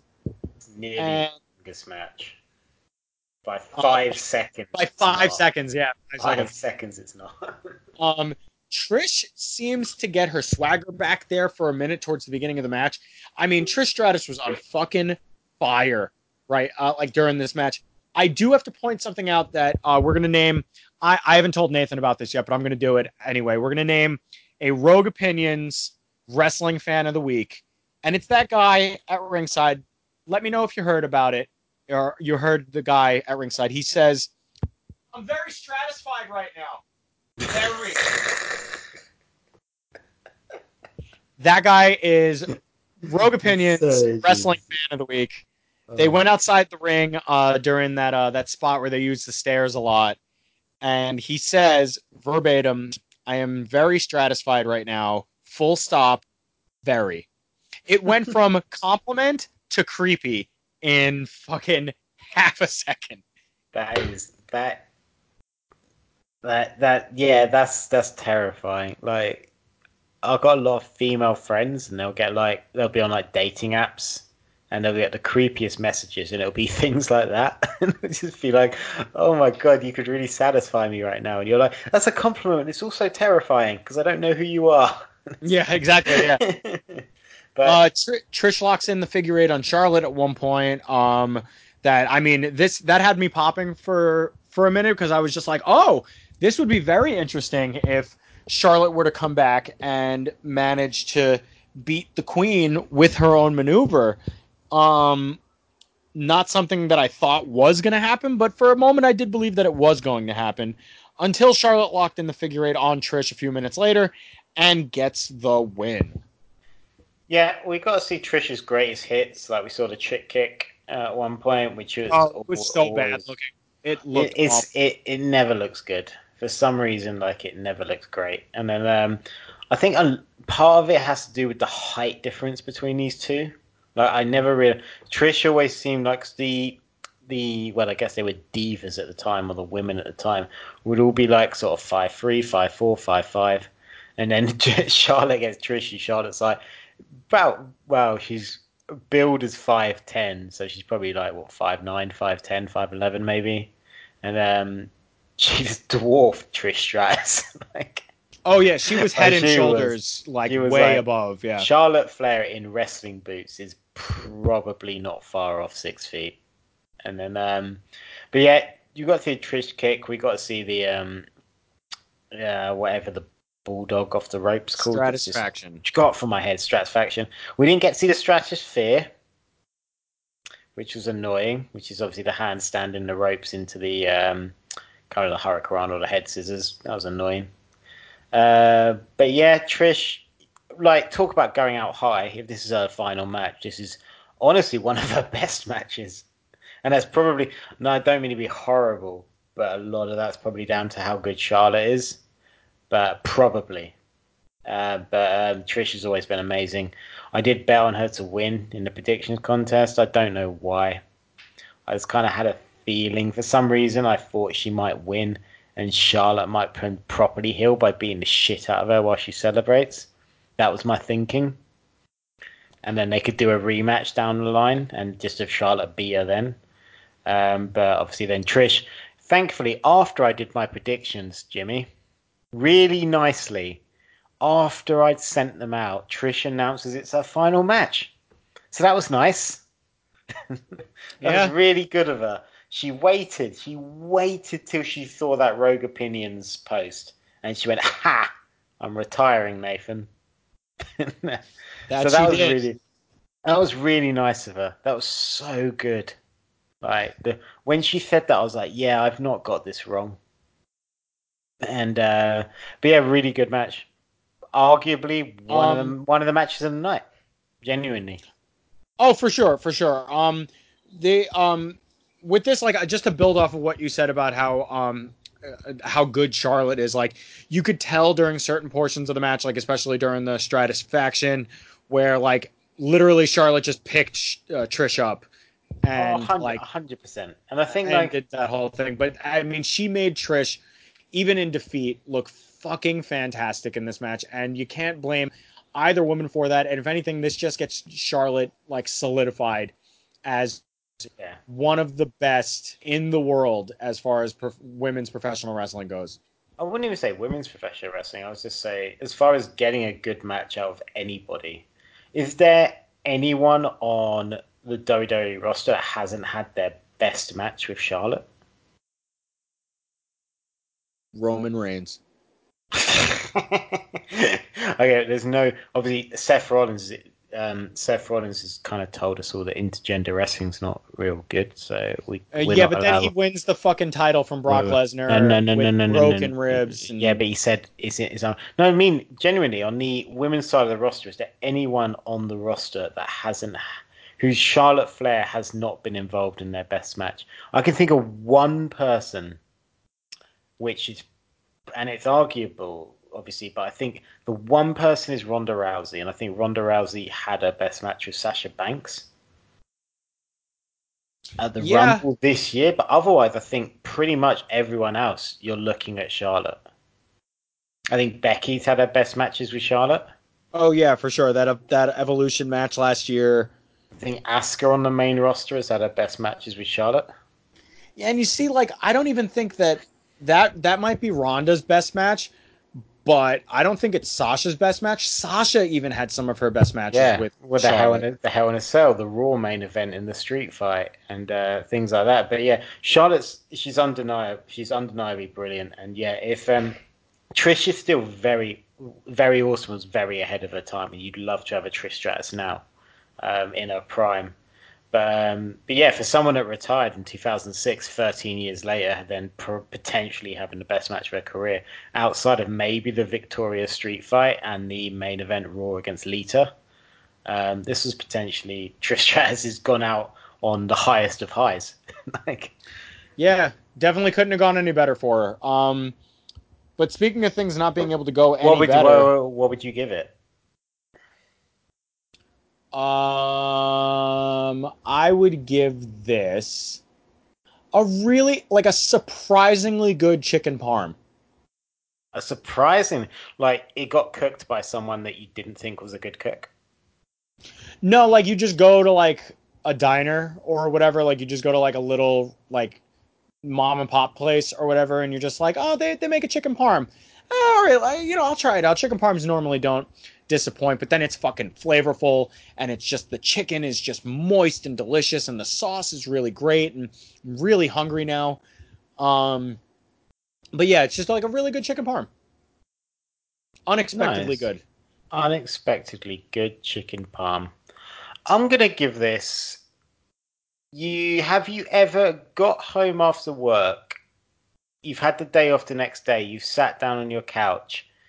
You've started watching TV, and then people start texting you about going out, and you Yeah, reluctantly go out, and it turns out to be one of the best nights you've had for ages. That's what I give nice. this. I give this unexpected nice night out. You Hmm. had a ton of fun. You made a friend out of someone that you've never met before. And you just had a real nice time and nothing went wrong. You had a few drinks. You didn't necessarily wake up massively hungover the next day, but you didn't plan on going out, but you went out and had fun. Yeah, that sounds great. Sounds really great. Yeah, it was. Uh, Speaking of things that were pretty great and probably couldn't have gone any better, Bret Hart joins Seth Rollins in the back to wish him good luck and says that he is going to be watching him. But I mean, we've all seen the memes. I'm not going to bother making the jokes. This was just here. This was just a thing because, hey, we're in Canada. Um, and then You we move know, on. you know, Oh, okay, go ahead. Seth Rollins is so annoying. Yeah, he is. I can't. We'll get to it in the main event because I have some things that I want to say to Seth. Ooh, directly to him. Yeah, I'm going to be talking directly to him. Like, he obviously listens. He's a big fan. Hi, Seth. How you doing? And your coffee shop looks just awful. And yeah, I'm going to be talking directly to him. But this segment was obviously just hilarious because you're just like, Bret Hart doesn't like Seth Rollins.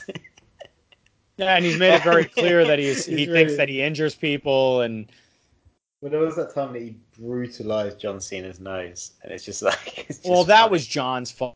Like even Seth has said Oh, in interviews that like that's definitely John's fault, and John Oh, Cena John said it. said it. John Cena has called himself the clumsiest person in wrestling. So like, yeah, we know how, but it's just funny how Bret Hart he's so extremely opinionated when it comes to wrestling. I don't know about anything else in life, but he's just such a real grump, isn't he? But yeah. But obviously, moving on, as you've tried to do a couple of times, to the WWE Championship match. It is the Viper Randy Orton against Jamaica's own Kofi Kingston. And I'm sorry, if I may. It is the WWE World Heavyweight Championship match with Randy Orton versus Kofi Kingston. yeah, just a quick shout out, and always they need shouting out. I don't know the names, and Edge and Christian have mentioned a couple of names that have slipped my mind, but whoever the video packages are just phenomenal. Yeah, And this one in particular, and the next match we'll get to is The Fiend and Finn Balor. It's next level. How phenomenal! There's production value in WWE is untouchable. Like it's untouchable. I know. I'm not talking about wrestling quality wise. I'm just talking about the way they present their shows. Even on a bad show, these shows are presented in pristine quality, and sometimes too much quality, and it takes away, and that is fair. But the video packages, is the point I'm actually trying to make before I ramble too much. Phenomenal, and I thought this was one of the best ones, and they're all really good, but this is one of the best ones. This was undeniably. This made by the time I finished watching this match, watching this video package, I forgot that I was about to watch a match I've seen so often for about 10 years, and I was hyped to see it again. I was like, "Fuck, I need to watch this match." Like this is brilliant, and they were on about the story of obviously the story that we all know to be true, in that Kofi Kingston basically fucked up a spot during a match. Randy was meant to punt kick Kofi, or meant to go for the punt kick. We never saw the spot because Kofi stood up and Randy lost his shit. It was during the spell in kind of the late 2000s where Randy would quite often hear very short fuse on that man, and he did the famous thing where he then hit a very brutal RKO, which he basically dragged his head to the ground, both hands on it, and as nasty as an RKO can look, given the fact that Kofi has to let him do it, and then he did the thing where he stood up and he went stupid, stupid, to him, and then apparently used his political power backstage, because I think based on the fact they're basing this story on, Randy is admitting to by this point, to hold Kofi back, and this is in 2009. And now, obviously, Kofi's the champion. It's Kofi against Randy, and the story is that Kofi feels like he has to beat Randy to prove Randy wrong. And what did you like? The video, I thought it was phenomenal. The video package before we get to the match was just fantastic. yeah. I mean, they did last week or the week before, or whatever it was.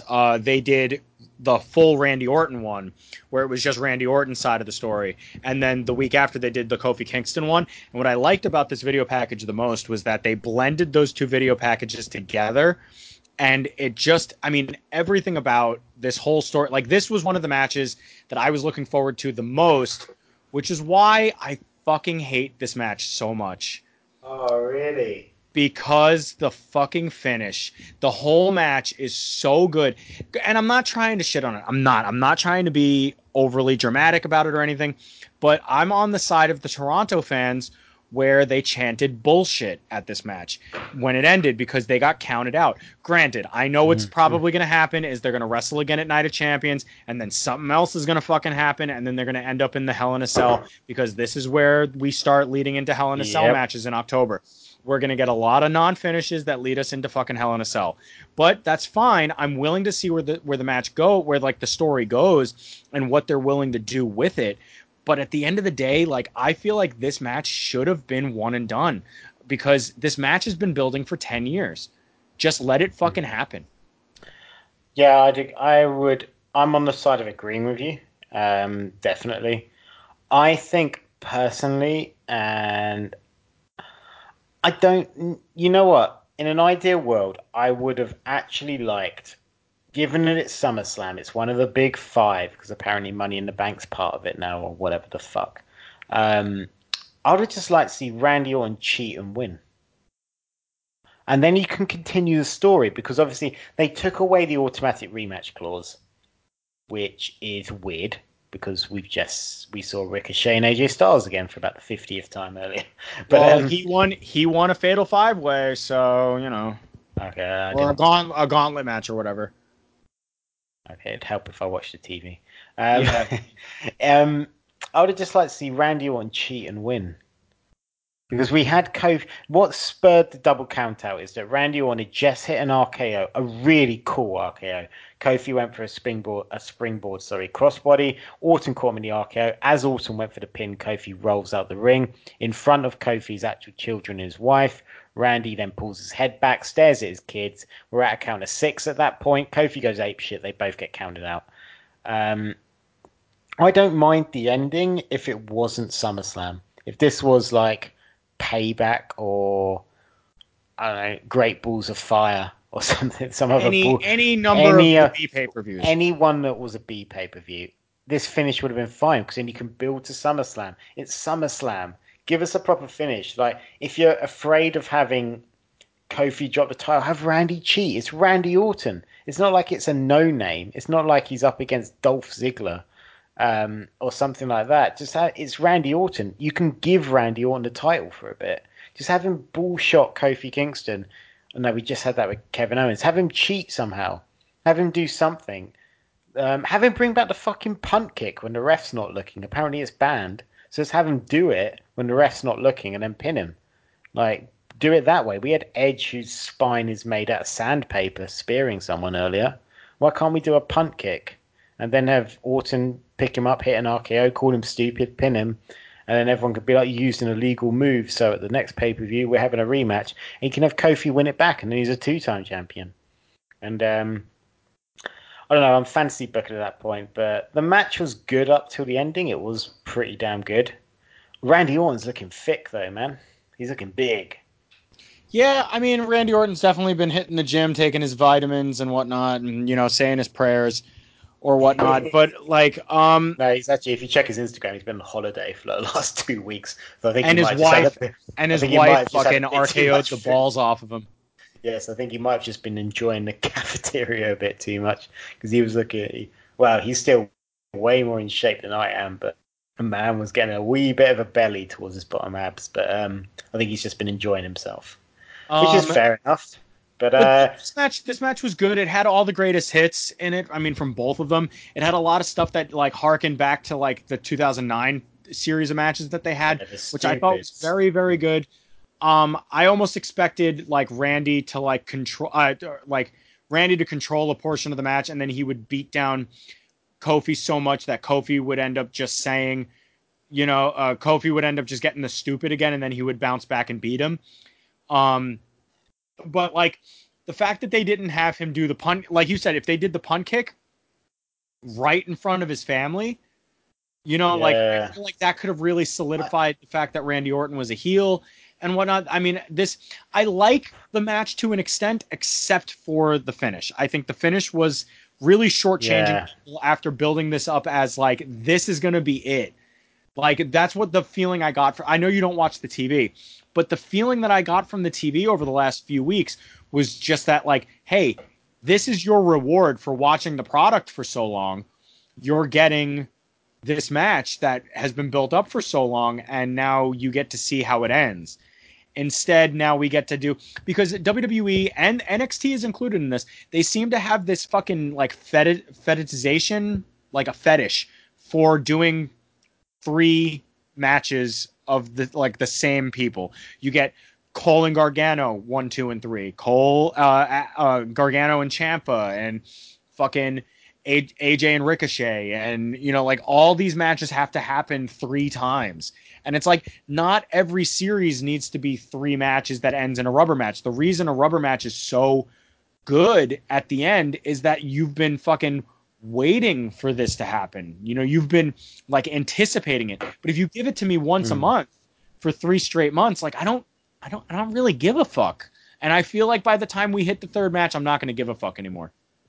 Yeah, and it's a really old formula, and for any wrestling historians out there, I would recommend listening to unfortunately he's no longer with us, but Bruno Sammartino or Sammartino, however you say Sammartino, on Talk is Jericho. You can find the episode in his archives.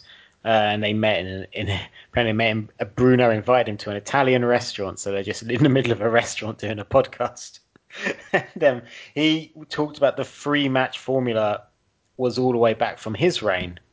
So they would have one match where Bruno, I need to remember, I'm not going to get this right, but I think it's Bruno would win the first match. They would have a second match that would be a DQ.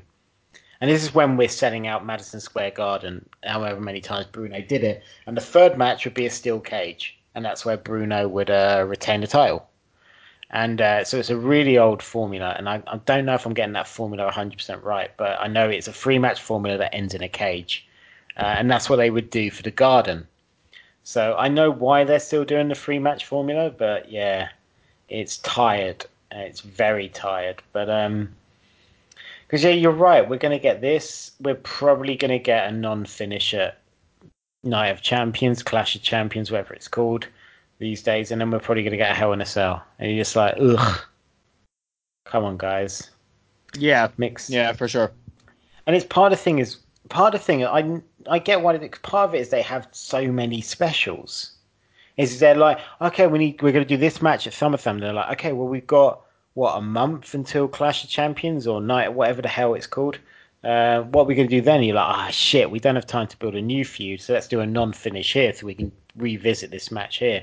It's like, we've been doing this for so long now, but yeah, really good match. Obviously, you're going to get a great match from these two, but the finish was a bit weak, especially for a SummerSlam. Yeah, absolutely. I actually wrote in my notes, bummer, at like the fact that they got counted out. It is a huge bummer. But you know what's not a huge bummer? Oh, how do you like that? How do you like that, baby? Because wait. What do you rate Kofi v Randy? You wanted to order out, but it was too late for all of the places that you really wanted to go to. So like a thing that you've had 140 million times is the only place that's left open. So then you end up having to order that pizza from Domino's or, like whatever the case may be. And it's just something you've eaten 100,000 times. And it's just like, it's good, but I wanted something better. Yeah. Yeah, I'd agree with that, which is why I'm going to give it Rocky 3. Oh.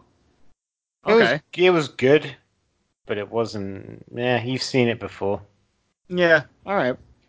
But something that we haven't exactly seen before, something that we've waited a few years for, actually, is Finn Balor wearing white.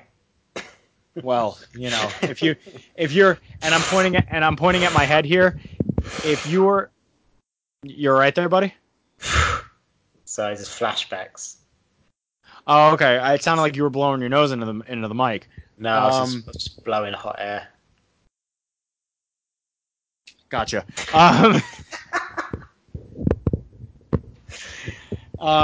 My incredibly homosexual comments about Finn Balor aside, we got to see what I'm boldly going to say is the best characterization of any character, any return to have ever happened in the WWE, WWF, whatever. Oh, that's a huge claim. Dude, I'm sorry, dude. This music, his entrance, the fact that his head You're was cool. the lantern. We're gonna fucking fight about this. There's gonna be 13 matches by the time we're done with this. Fake Diesel to Kane. Come on. Yeah, but those were totally different. This is still Bray Wyatt. He didn't come out as Kane, as like, Oh, that was Isaac Yankem. Oh, okay. So I misunderstood. I thought you meant same person changing gimmick. Oh, no. I may have not worded that correctly, No, but that might be me. No, I understand. No, I agree now. So I thought you meant same performer changing gimmick. no, because he's still Bray Wyatt, is what I'm saying, is that he's like, although he's still Bray Wyatt, this whole new version of this iteration of Bray Wyatt. Yeah, I'm on board with you now. I agree. It's something truly special. I mean, legit scary as fuck. I mean, obviously we're going to go on about this for a little while, but by the time this podcast ends, you're going to be listening to that new theme, because that new theme is a fucking banger. It is the epitome of what you should be doing with a character. You can tell that the performer believes in himself, that the company is behind him on this. Literally every single fucking thing about this was amazing. The theme, the moveset, the mannerisms, the way that he beats him with the mandible claw. Crowd loudly chants, "That was awesome." After Bray left, the whole crowd was on board. This was proof of concept to the extreme. Bray Wyatt as the Fiend was unfucking believable, and I'm so fucking glad they nailed it, and I'm also a little fucking scared that they're going to fuck it up. Yeah, that's always the fear, and it's not just with WWE, it's with anything when anyone has such a good thing. This was fantastic. This was phenomenal. When it started, the Firefly Funhouse theme, which I still can't say properly, Firefly Funhouse. You always have to slow down. I mean, I do it too. Like, you can't say you have to so many Fs house without so thinking many about Fs. it. But when they started that, and it's like, we're really glad that you are here. This is a friendship that'll never ever end. Then boom, lights, and it begins. And it's so good. The entrance, and he has his own head. His Bray Wyatt's head, which presumably is the old Wyatt family Bray Wyatt head. But the lantern's now inside his mouth, and his mouth's extended out, and he's carrying it to the ring. That was fucking scary. Oh, that was fucking frightening. Terrifying. In 2019, to create a character that is genuinely scary. Because the scariest characters in wrestling these days are someone like Minoru Suzuki, and he's scary because he will beat the shit out of you. He's scary in the same way that Haku is scary. In that, okay, in the ring, he's blah blah, but he will kill you if you question him at the bar. Watching the Fiend Bray Wyatt comes, I'm just gonna call him the Fiend. The Fiend come to the ring. You're just like, fuck, this guy might kill me and turn me into a lantern. And like, my only hope is, I don't know what brand he's on, because rumor has it, and Jimmy, you're actually watching Raw at the moment, so you might be able to confirm or deny this from what you've seen. Apparently, the wild card rule is dead from this day forward. Yeah. I haven't seen anybody from another show on this show yet. Yeah, apparently it's dead going forward, which means that presumably Bray is on SmackDown, because Finn Balor was on SmackDown. Yeah. So I would, if the trouble is they're going to continue the Randy Orton thing, I'd just give Bray Wyatt everything. Just give the Fiend everything now. And it was scary. It was fucking weird. He's still doing Firefly Funhouse. Brave, you seen the advert for his box of? Dude! Oh my god! The second he says stickers, yeah. I laughed out loud so loud in the break room at work today. I looked like a fucking psychopath. You guys need to check this out. It's a box of merch, but Bray Wyatt's doing his own advert as Firefly Funhouse Bray Wyatt. So he's like, "Oh my god, you've got this in here, and look what everyone loves, stickers!" It's just like this, and he's just opening this box with Rambling Rabbit, who he turned into jam like 2 months ago. Oh, it's not worth thinking about. But like, this is everything we wanted it to be. We even said, and when we were creating our own SummerSlam cards, we both agreed we wanted this to be a squash. It nigh on was a squash. There was a few moments where Finn Balor in his white gear, and it's just mwah. He's throbbing, but Dude, Bray Wyatt destroys him. like, I mean, he did that whole spot where like it looked like he fucking snapped his neck, and holy like, oh my god, dude, it was just, Oh god, yeah. I can't even begin to describe, like, I don't have, okay, I'm just gonna say it now, I don't have a fucking rating for this. I don't have a rating for it because this is on its own level. This is on its own level. I know what I'm gonna give this. What are you giving this? I'm gonna give this the perfect Indian dinner. Because you get Indian and it tastes great, Jimmy. Do you ever get Indian takeaway? No, because I can't eat spicy food, so my fiance actually just Yes. makes any Indian make. Yeah, this is what I'm talking about. It tastes fantastic. It looks fantastic. It is fantastic. But there is a very real chance you're going to spend the next day on the toilet. And that is scary. It is pretty scary. So that's what I'm going to give this match. Actually, the only alternative I would give it is watching a true crime documentary, but you realize the documentary is about somewhere you live close to. ooh. And it's a real good documentary. It's pristine. It's brilliantly produced. It looks amazing. But suddenly they name a town that's like 10 miles down the road from you. And you're like, shit, I might die. You know what? Actually, I am going to give this a rating. You know that feeling when you're in a room and the light switch is all the way on the other side of the room and you have to turn it off and then like run up the stairs to get out of that room? Yeah. You know that feeling that you have? 100%. That's this match. It's exciting, but you also feel like you could die. And that's what Bray Wyatt gave me, was those feelings.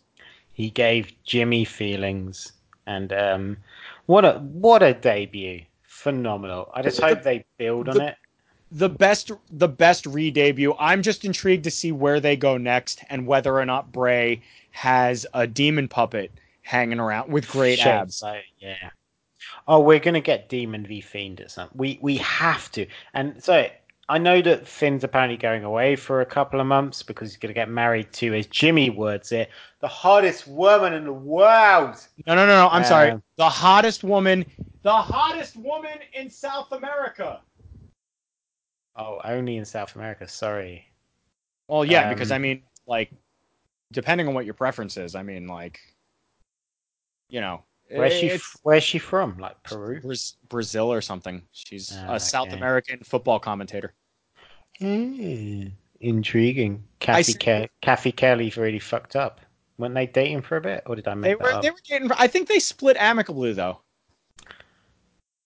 Oh, that's who the Fiend should target next. Kathy Kelly. No, let's not wish that on her, because I don't think she's a very good actress, and I don't think she could play. Fuck it, you don't need. I don't think Finn was acting. I think when that entrance came up and they looked at him, he was like, "Fuck." When the lights came up and the whole crowd was like losing their shit, and all you hear is Michael Cole just go, "What in the world did we just watch?" That was such a good entrance, like, dude. Everybody fucking worked at their best to make this as big as it should have been. It was one thing I will say is I would disagree with something that people have been saying, because to call him out because he's a loser just like me. Carl messaged me earlier and he went, "Oh, I really want to see Fiend v Undertaker." No, nope, I don't, because I don't think he would win. I don't think he would win, and B, no, keep them separate. I don't want to see 1990s 2000 nostalgia act whose entrance is also equally as incredible, and it's scary and it's blah. It's the undead cowboy, as my little brother likes to call him.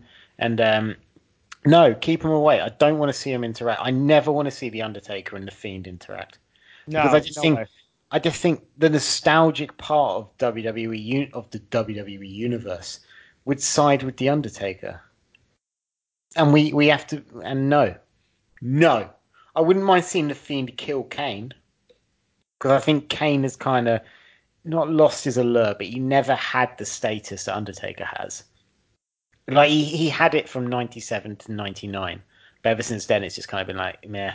So I wouldn't mind seeing the Fiend kill Kane, but I don't want to ever see the Undertaker interact with the Fiend. I really don't.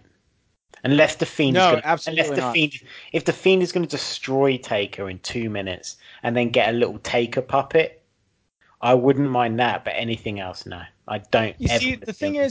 is with like I thought that when the lights went out, the lights were going to come back up, and he was going to be dragging Finn Balor up like the ramp and like away as like the screams were going on and whatnot. You know what I mean? I, Like I was yeah, really I hoping that was going think to happen, but Finn Balor was left lying in the ring, so I think they obviously want it's to not going leave to it play. open to the.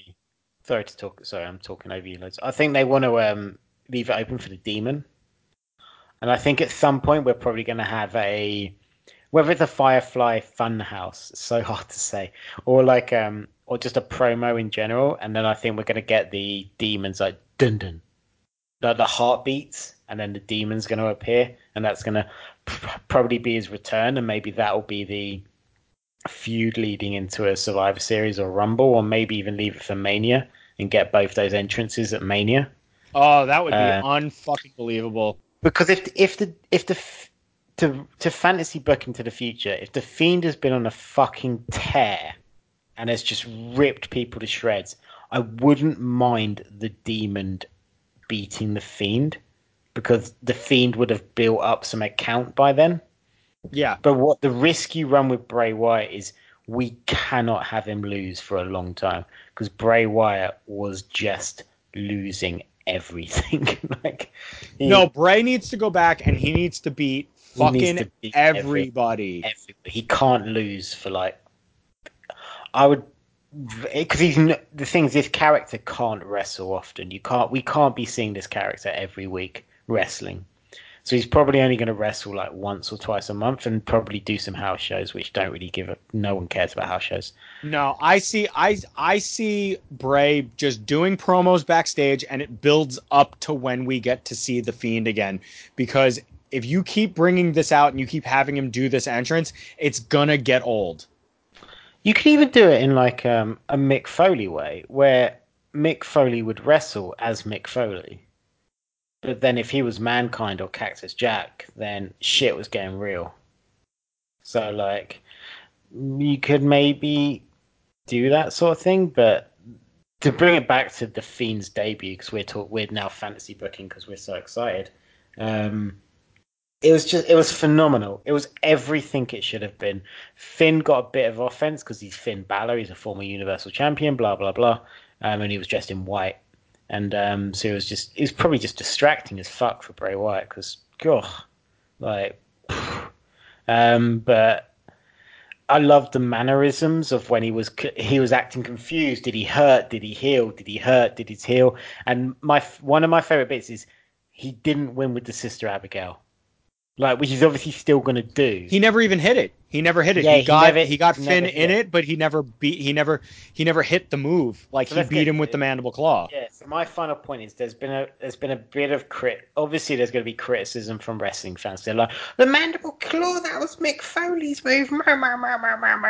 I love it. I think it's brilliant. I But think it worked. Foley even brought it up on the pre-show panel where he Yeah, said that his words exactly were it did get made into a little bit of a joke after a little while, but it is a nerve hold where you hold onto the muscles below the tongue and grab the muscle underneath the chin, and it does paralyze you. And the fact that he does it where he's like he's laying over you, and just the fact that he got a pinfall victory with the yeah. mandible claw, it was amazing. I mean, everything about this match was absolutely what it should have been and more. Yeah. I'm pointing about a mandible claw, and I heard Eric Bischoff on 83 Weeks talking about this. He said apparently it depended on if Mick Foley liked you or something like that, where back in the old days where he would say like apparently there was two versions of the mandible claw. Mick Foley would either fold his fingers in and pretend they're in your mouth and you would just act, or Mick Foley would actually jam his fingers in your mouth. And it depends on who you were and who, if Mick Foley liked you. That's pretty great. And apparently, like he would, yeah, and but that's a aside, and that's another podcast. Go listen to it if you really want to. But the other thing, I just think the hurt heel thing. I think it's brilliant.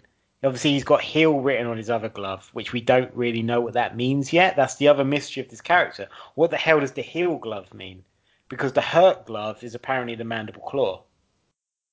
So if he wants to heal you, what does that mean? And it's so many layers. Like There's never ending amount of layers to this we don't know character. what heal is. Like, and we're talking heal as in HEAL, not as in bad guy wrestling talk. What's heal? If hurt is beat the shit out of you, snap your neck, mandible claw, Sister Abigail, blah blah blah. What's heal? Oh, it's so good. There's so much to it. I'm so excited. I said this to somebody earlier today at work that it is so nice to feel excited about something WWE is doing, because the last 4 or 5 years it's been kind of hard to be a WWE fan. Yeah, it really has. But oh, it's so good. But That's another conversation for another that's time. another I get good. that. Yeah. Ladies and gentlemen, it is now time for your main event of the evening. Yes, sir, we promised you a great main event. Hulkamania, Andre the Giant. If you're familiar, fired. Give me a hell yeah. The whole world is watching. And to get that reference, ladies and gentlemen, please tweet us at rogue_opinions. Yeah, I got all of them in the wrong order, but I've just realised that. It's fine. Andre the Giant, WrestleMania, Hulkamania's running wild. If you're familiar, you are fired. Give me a hell yeah. No, it's okay. Take as many runs at this as you want. Yeah. No, I won't. Okay.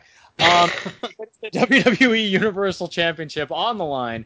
The champion Brock Lesnar coming down to the ring with his own personal man and manager and walrus on his shoulder. Yes. Ladies and gentlemen, my name is Paul Heyman. I'm not going to do it all. All right. Brock Lesnar defends his title against Seth Rollins, who is at like 15% here, with the broken ribs and whatever. So they get in the ring, and I liked this match a whole bunch. I actually think that Seth actually finally earned this championship for once. Seth lands on his feet from German suplexes a few times, goes right into a super kick, into the stomp. Matches, like I said, matches way better than I was thinking it would be, way more competitive. Brock's selling is unbelievable. He takes the gloves off. Shit gets real. Seth manages to do a frog splash through the Spanish announce table. And then after 3 curb stomps, again, Seth Rollins pulls out an unbelievable victory to recapture the Universal Championship. And we go off the air as Seth celebrates with more pyro. But what did you think about this rematch for the WWE Universal Championship? And let's at first take the match before we get into your feelings about Seth.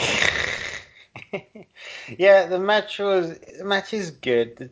The trouble is that Seth is supposedly so beaten down, and in the kayfabe of it all, it doesn't make sense, because Seth supposedly, he's apparently so beaten up, he's so coming into this so weak, yet he's facing up against the biggest challenge in sports entertainment, which is Brock Lesnar, in a kayfabe sense. And I don't know. It was good.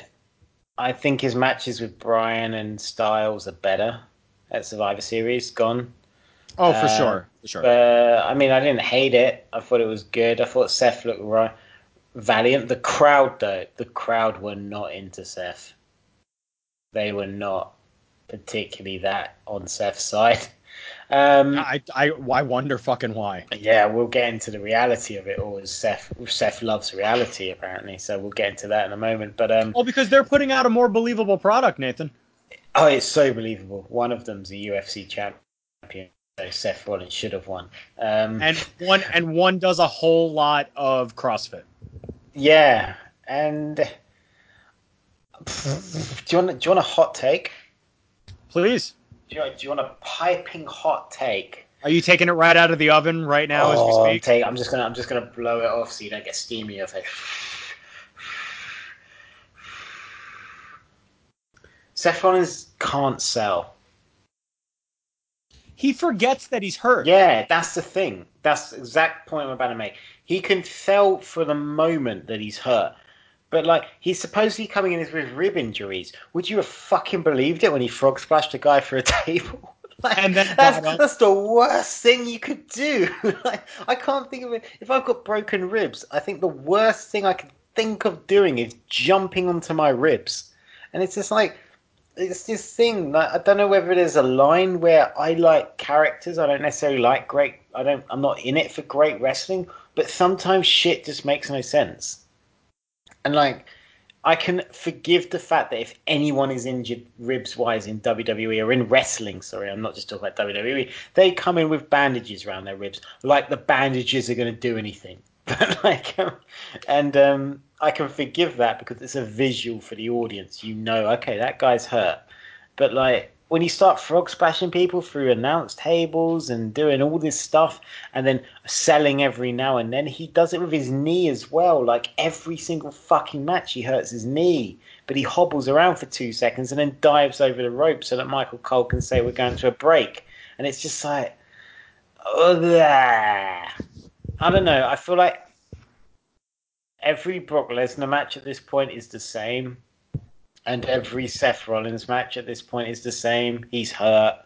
He forgets to sell, and he can still do every single one of his moves. So, meh. It was good, but like it was good. That was it. It was perfectly fine. I think it was very, very good for what it was. It was definitely better than expected. It was more competitive than I was expecting it to be. We both went into this just going like, oh, so Brock's winning.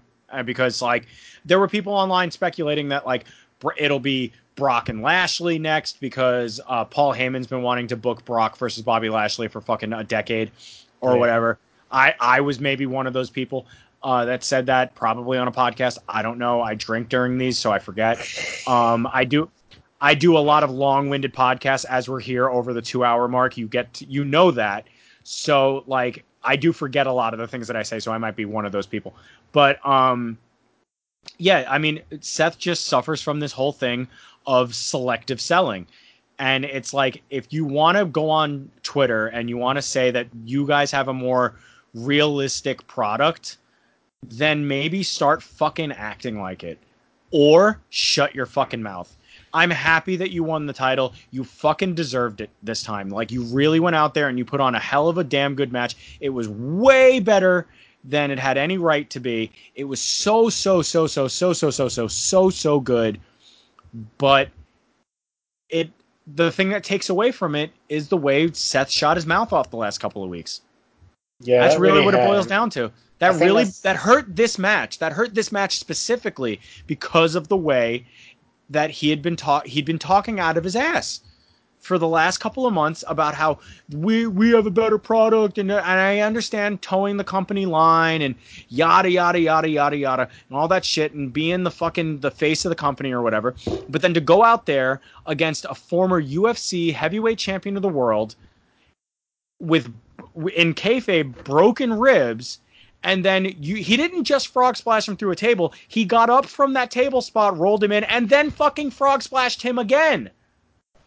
Yeah, 100%. and then got up and super kicked him. Which I don't know if you've ever had a broken rib. I've had a couple broken ribs before, and you can't lift.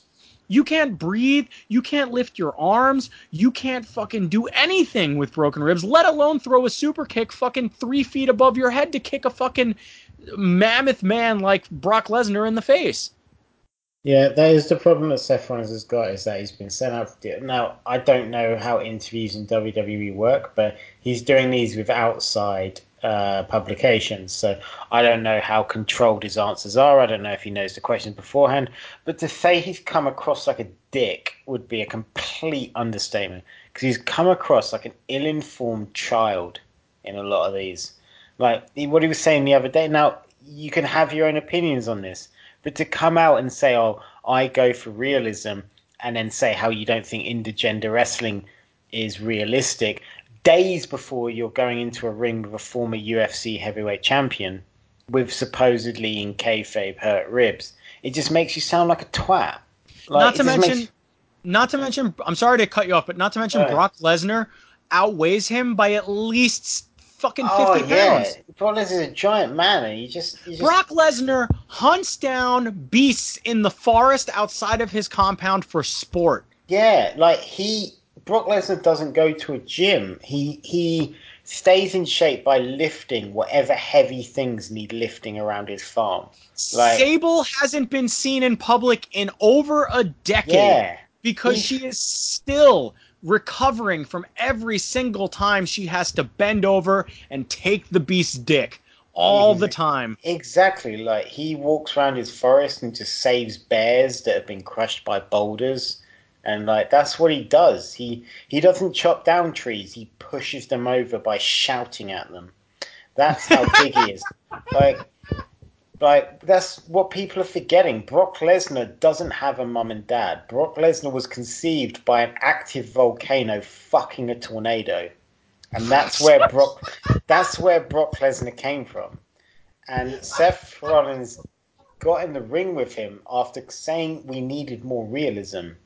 The man who hurts his knee every match he has, and like I don't know, but he won. Active volcano fucked a tornado. Yeah, that's Brock Lesnar's mum and dad you're talking about, and everything like I don't know, but yeah, it was what it was, and it happened, and it was fine, which is why I'm gonna give it Shrek the musical Oh, as a rating because I've seen Shrek the musical, and it's fine. It wasn't as good as the film. But it happened. So yeah, I'm going to give Seth v. Brock Shrek the musical. As much as anything, it's because I think Seth would be Donkey and Brock do would you think he prefers? Do be. you think he likes a parfait? No, I don't even think he can spell parfait because he's a fucking idiot.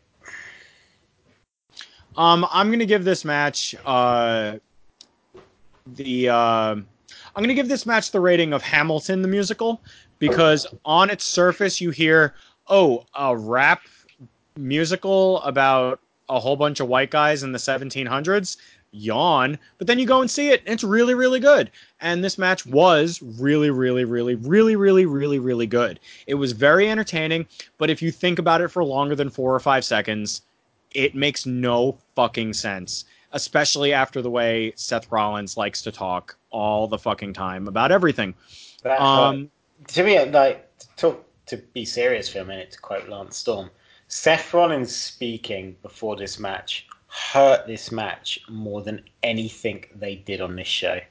Like this match, if Seth Rollins didn't do that interview, if I was not aware of Seth Rollins doing that interview, where in the same interview he called intergender wrestling unrealistic and also said he prefers realism, this match would have been great. But it's one of those things where, although I'm supposed to blur out real life, I don't know with Seth Rollins what's real life and what's kayfabe because he always goes by Seth Rollins, which isn't his real name. So I don't. So as far as in that interview I'm concerned, he's talking as Seth Rollins because he's going by Seth Rollins, and it hurt. And I think the crowd got that because live, I don't know if they've changed it on the pre-recording, but live, his reaction is horrible. Like it's Roman Reigns bad. Like it's non noises and boos a lot of the time, even when he won. Like, did you pick up on that? There was a lot of boos. there was like a section of boos. Also, what came through was that there were people cheering, but that's only because the pyro went off. Yeah, Um, which I think. So I think Seth Rollins just shot himself in the foot a bit by just speaking. Just don't speak. Like if you can't talk, which he can't, he cannot speak. And like, I'm not sure if you've realized this or not, but he has a real life girlfriend who is Becky Lynch, who is great at Twitter. She is She's incredible. fan-fucking-tastic at Twitter, Yeah. but she I has not been able to pass that knowledge along to Mr. Rollins, and I feel like she's dating a moron. Like she's dating a just a. did you ever He's watch did you ever watch the TV show Community? yeah, I love that show. Okay, do you remember in season 1 when Jeff was taking a pottery class, and he has a flashback to when his mother is like, "You're going to Yeah, be really, really, gonna really, be really really, bad at really. most things, except Yeah, for like one thing, and you should stick to that one thing." Well, Seth Rollins is a really, really good wrestler. He should shut his fucking mouth. just wrestle. Like he's got the look to be a top guy, but it's that point between being really good at wrestling, really good looking, and then he talks, and you just go, "Ah, you were so good till you do that." You know what Seth Rollins is? He's the third Matrix film. Because they set it up really nicely and there was going to be this great ending and they were going to wrap it up and then it happened and it spoke and you went, oh, you fucked up all that good stuff you did. Because Matrix 1 is Seth Rollins wrestling. Matrix 2 is Seth Rollins good looks. Matrix 3 is Seth Rollins talking. And it all falls to shit. And you just go, oh, none of this. Oh, why with the machine? What? I don't understand any of this. And you just go, oh, fuck. They fucked up this trilogy. And that's what Seth Rollins is the third Matrix film. If you've never seen that film, don't. Just watch the first two. No, just watch the first one. The last two are Yeah, kind of dog shit. they're not great, which I think also backs up my point. Yeah, no, yeah, you're 100% right. You're definitely right. Um, but well, I shudder to ask, but what is your rating for WWE SummerSlam 2019 from Toronto, Ontario, Canada? My rating for SummerSlam 2019 from Toronto, Ontario, Canada. I can't remember. I was trying to remember what it was sponsored by. Then it was some motorcycle thing. Oh, I don't remember. But you know what it was? You have gone to. You live far away from your better half, which I think you do, don't you? I do. I live 110 miles away from the woman I want to marry, and I really, and now I'm sad at the end of this podcast because you made me remember that. So you've gone 110 miles to go visit the better half of your life. Yes, yes. You've walked into her house or flat or wherever she lives, and she's done some baking, and she's baked some beautiful cakes, wonderful cupcakes, and they're all incredible. And she's arranged them in this nice little pyramid, but the one in the middle just talks too much. What? What? What cupcakes are you eating? Like Little Shop of Horror cupcakes, and Me, Seymour. yep, they're all real good, but one of them pertains sentient, and it's just telling you how intergender wrestling's wrong. And it just ruined a real good evening. And basically, do you watch Entourage? Um, I actually own all 8 seasons on DVD. You know Turtle? I do. Okay, Turtle is Seth Rollins, and the rest of Entourage is this show. And Okay. there you go. It's Entourage, but it's Entourage without Turtle. If you had But to put a number to it, out of 5 or out of 10 or a thumb, whether that be up, down, or in the middle, give me one of those.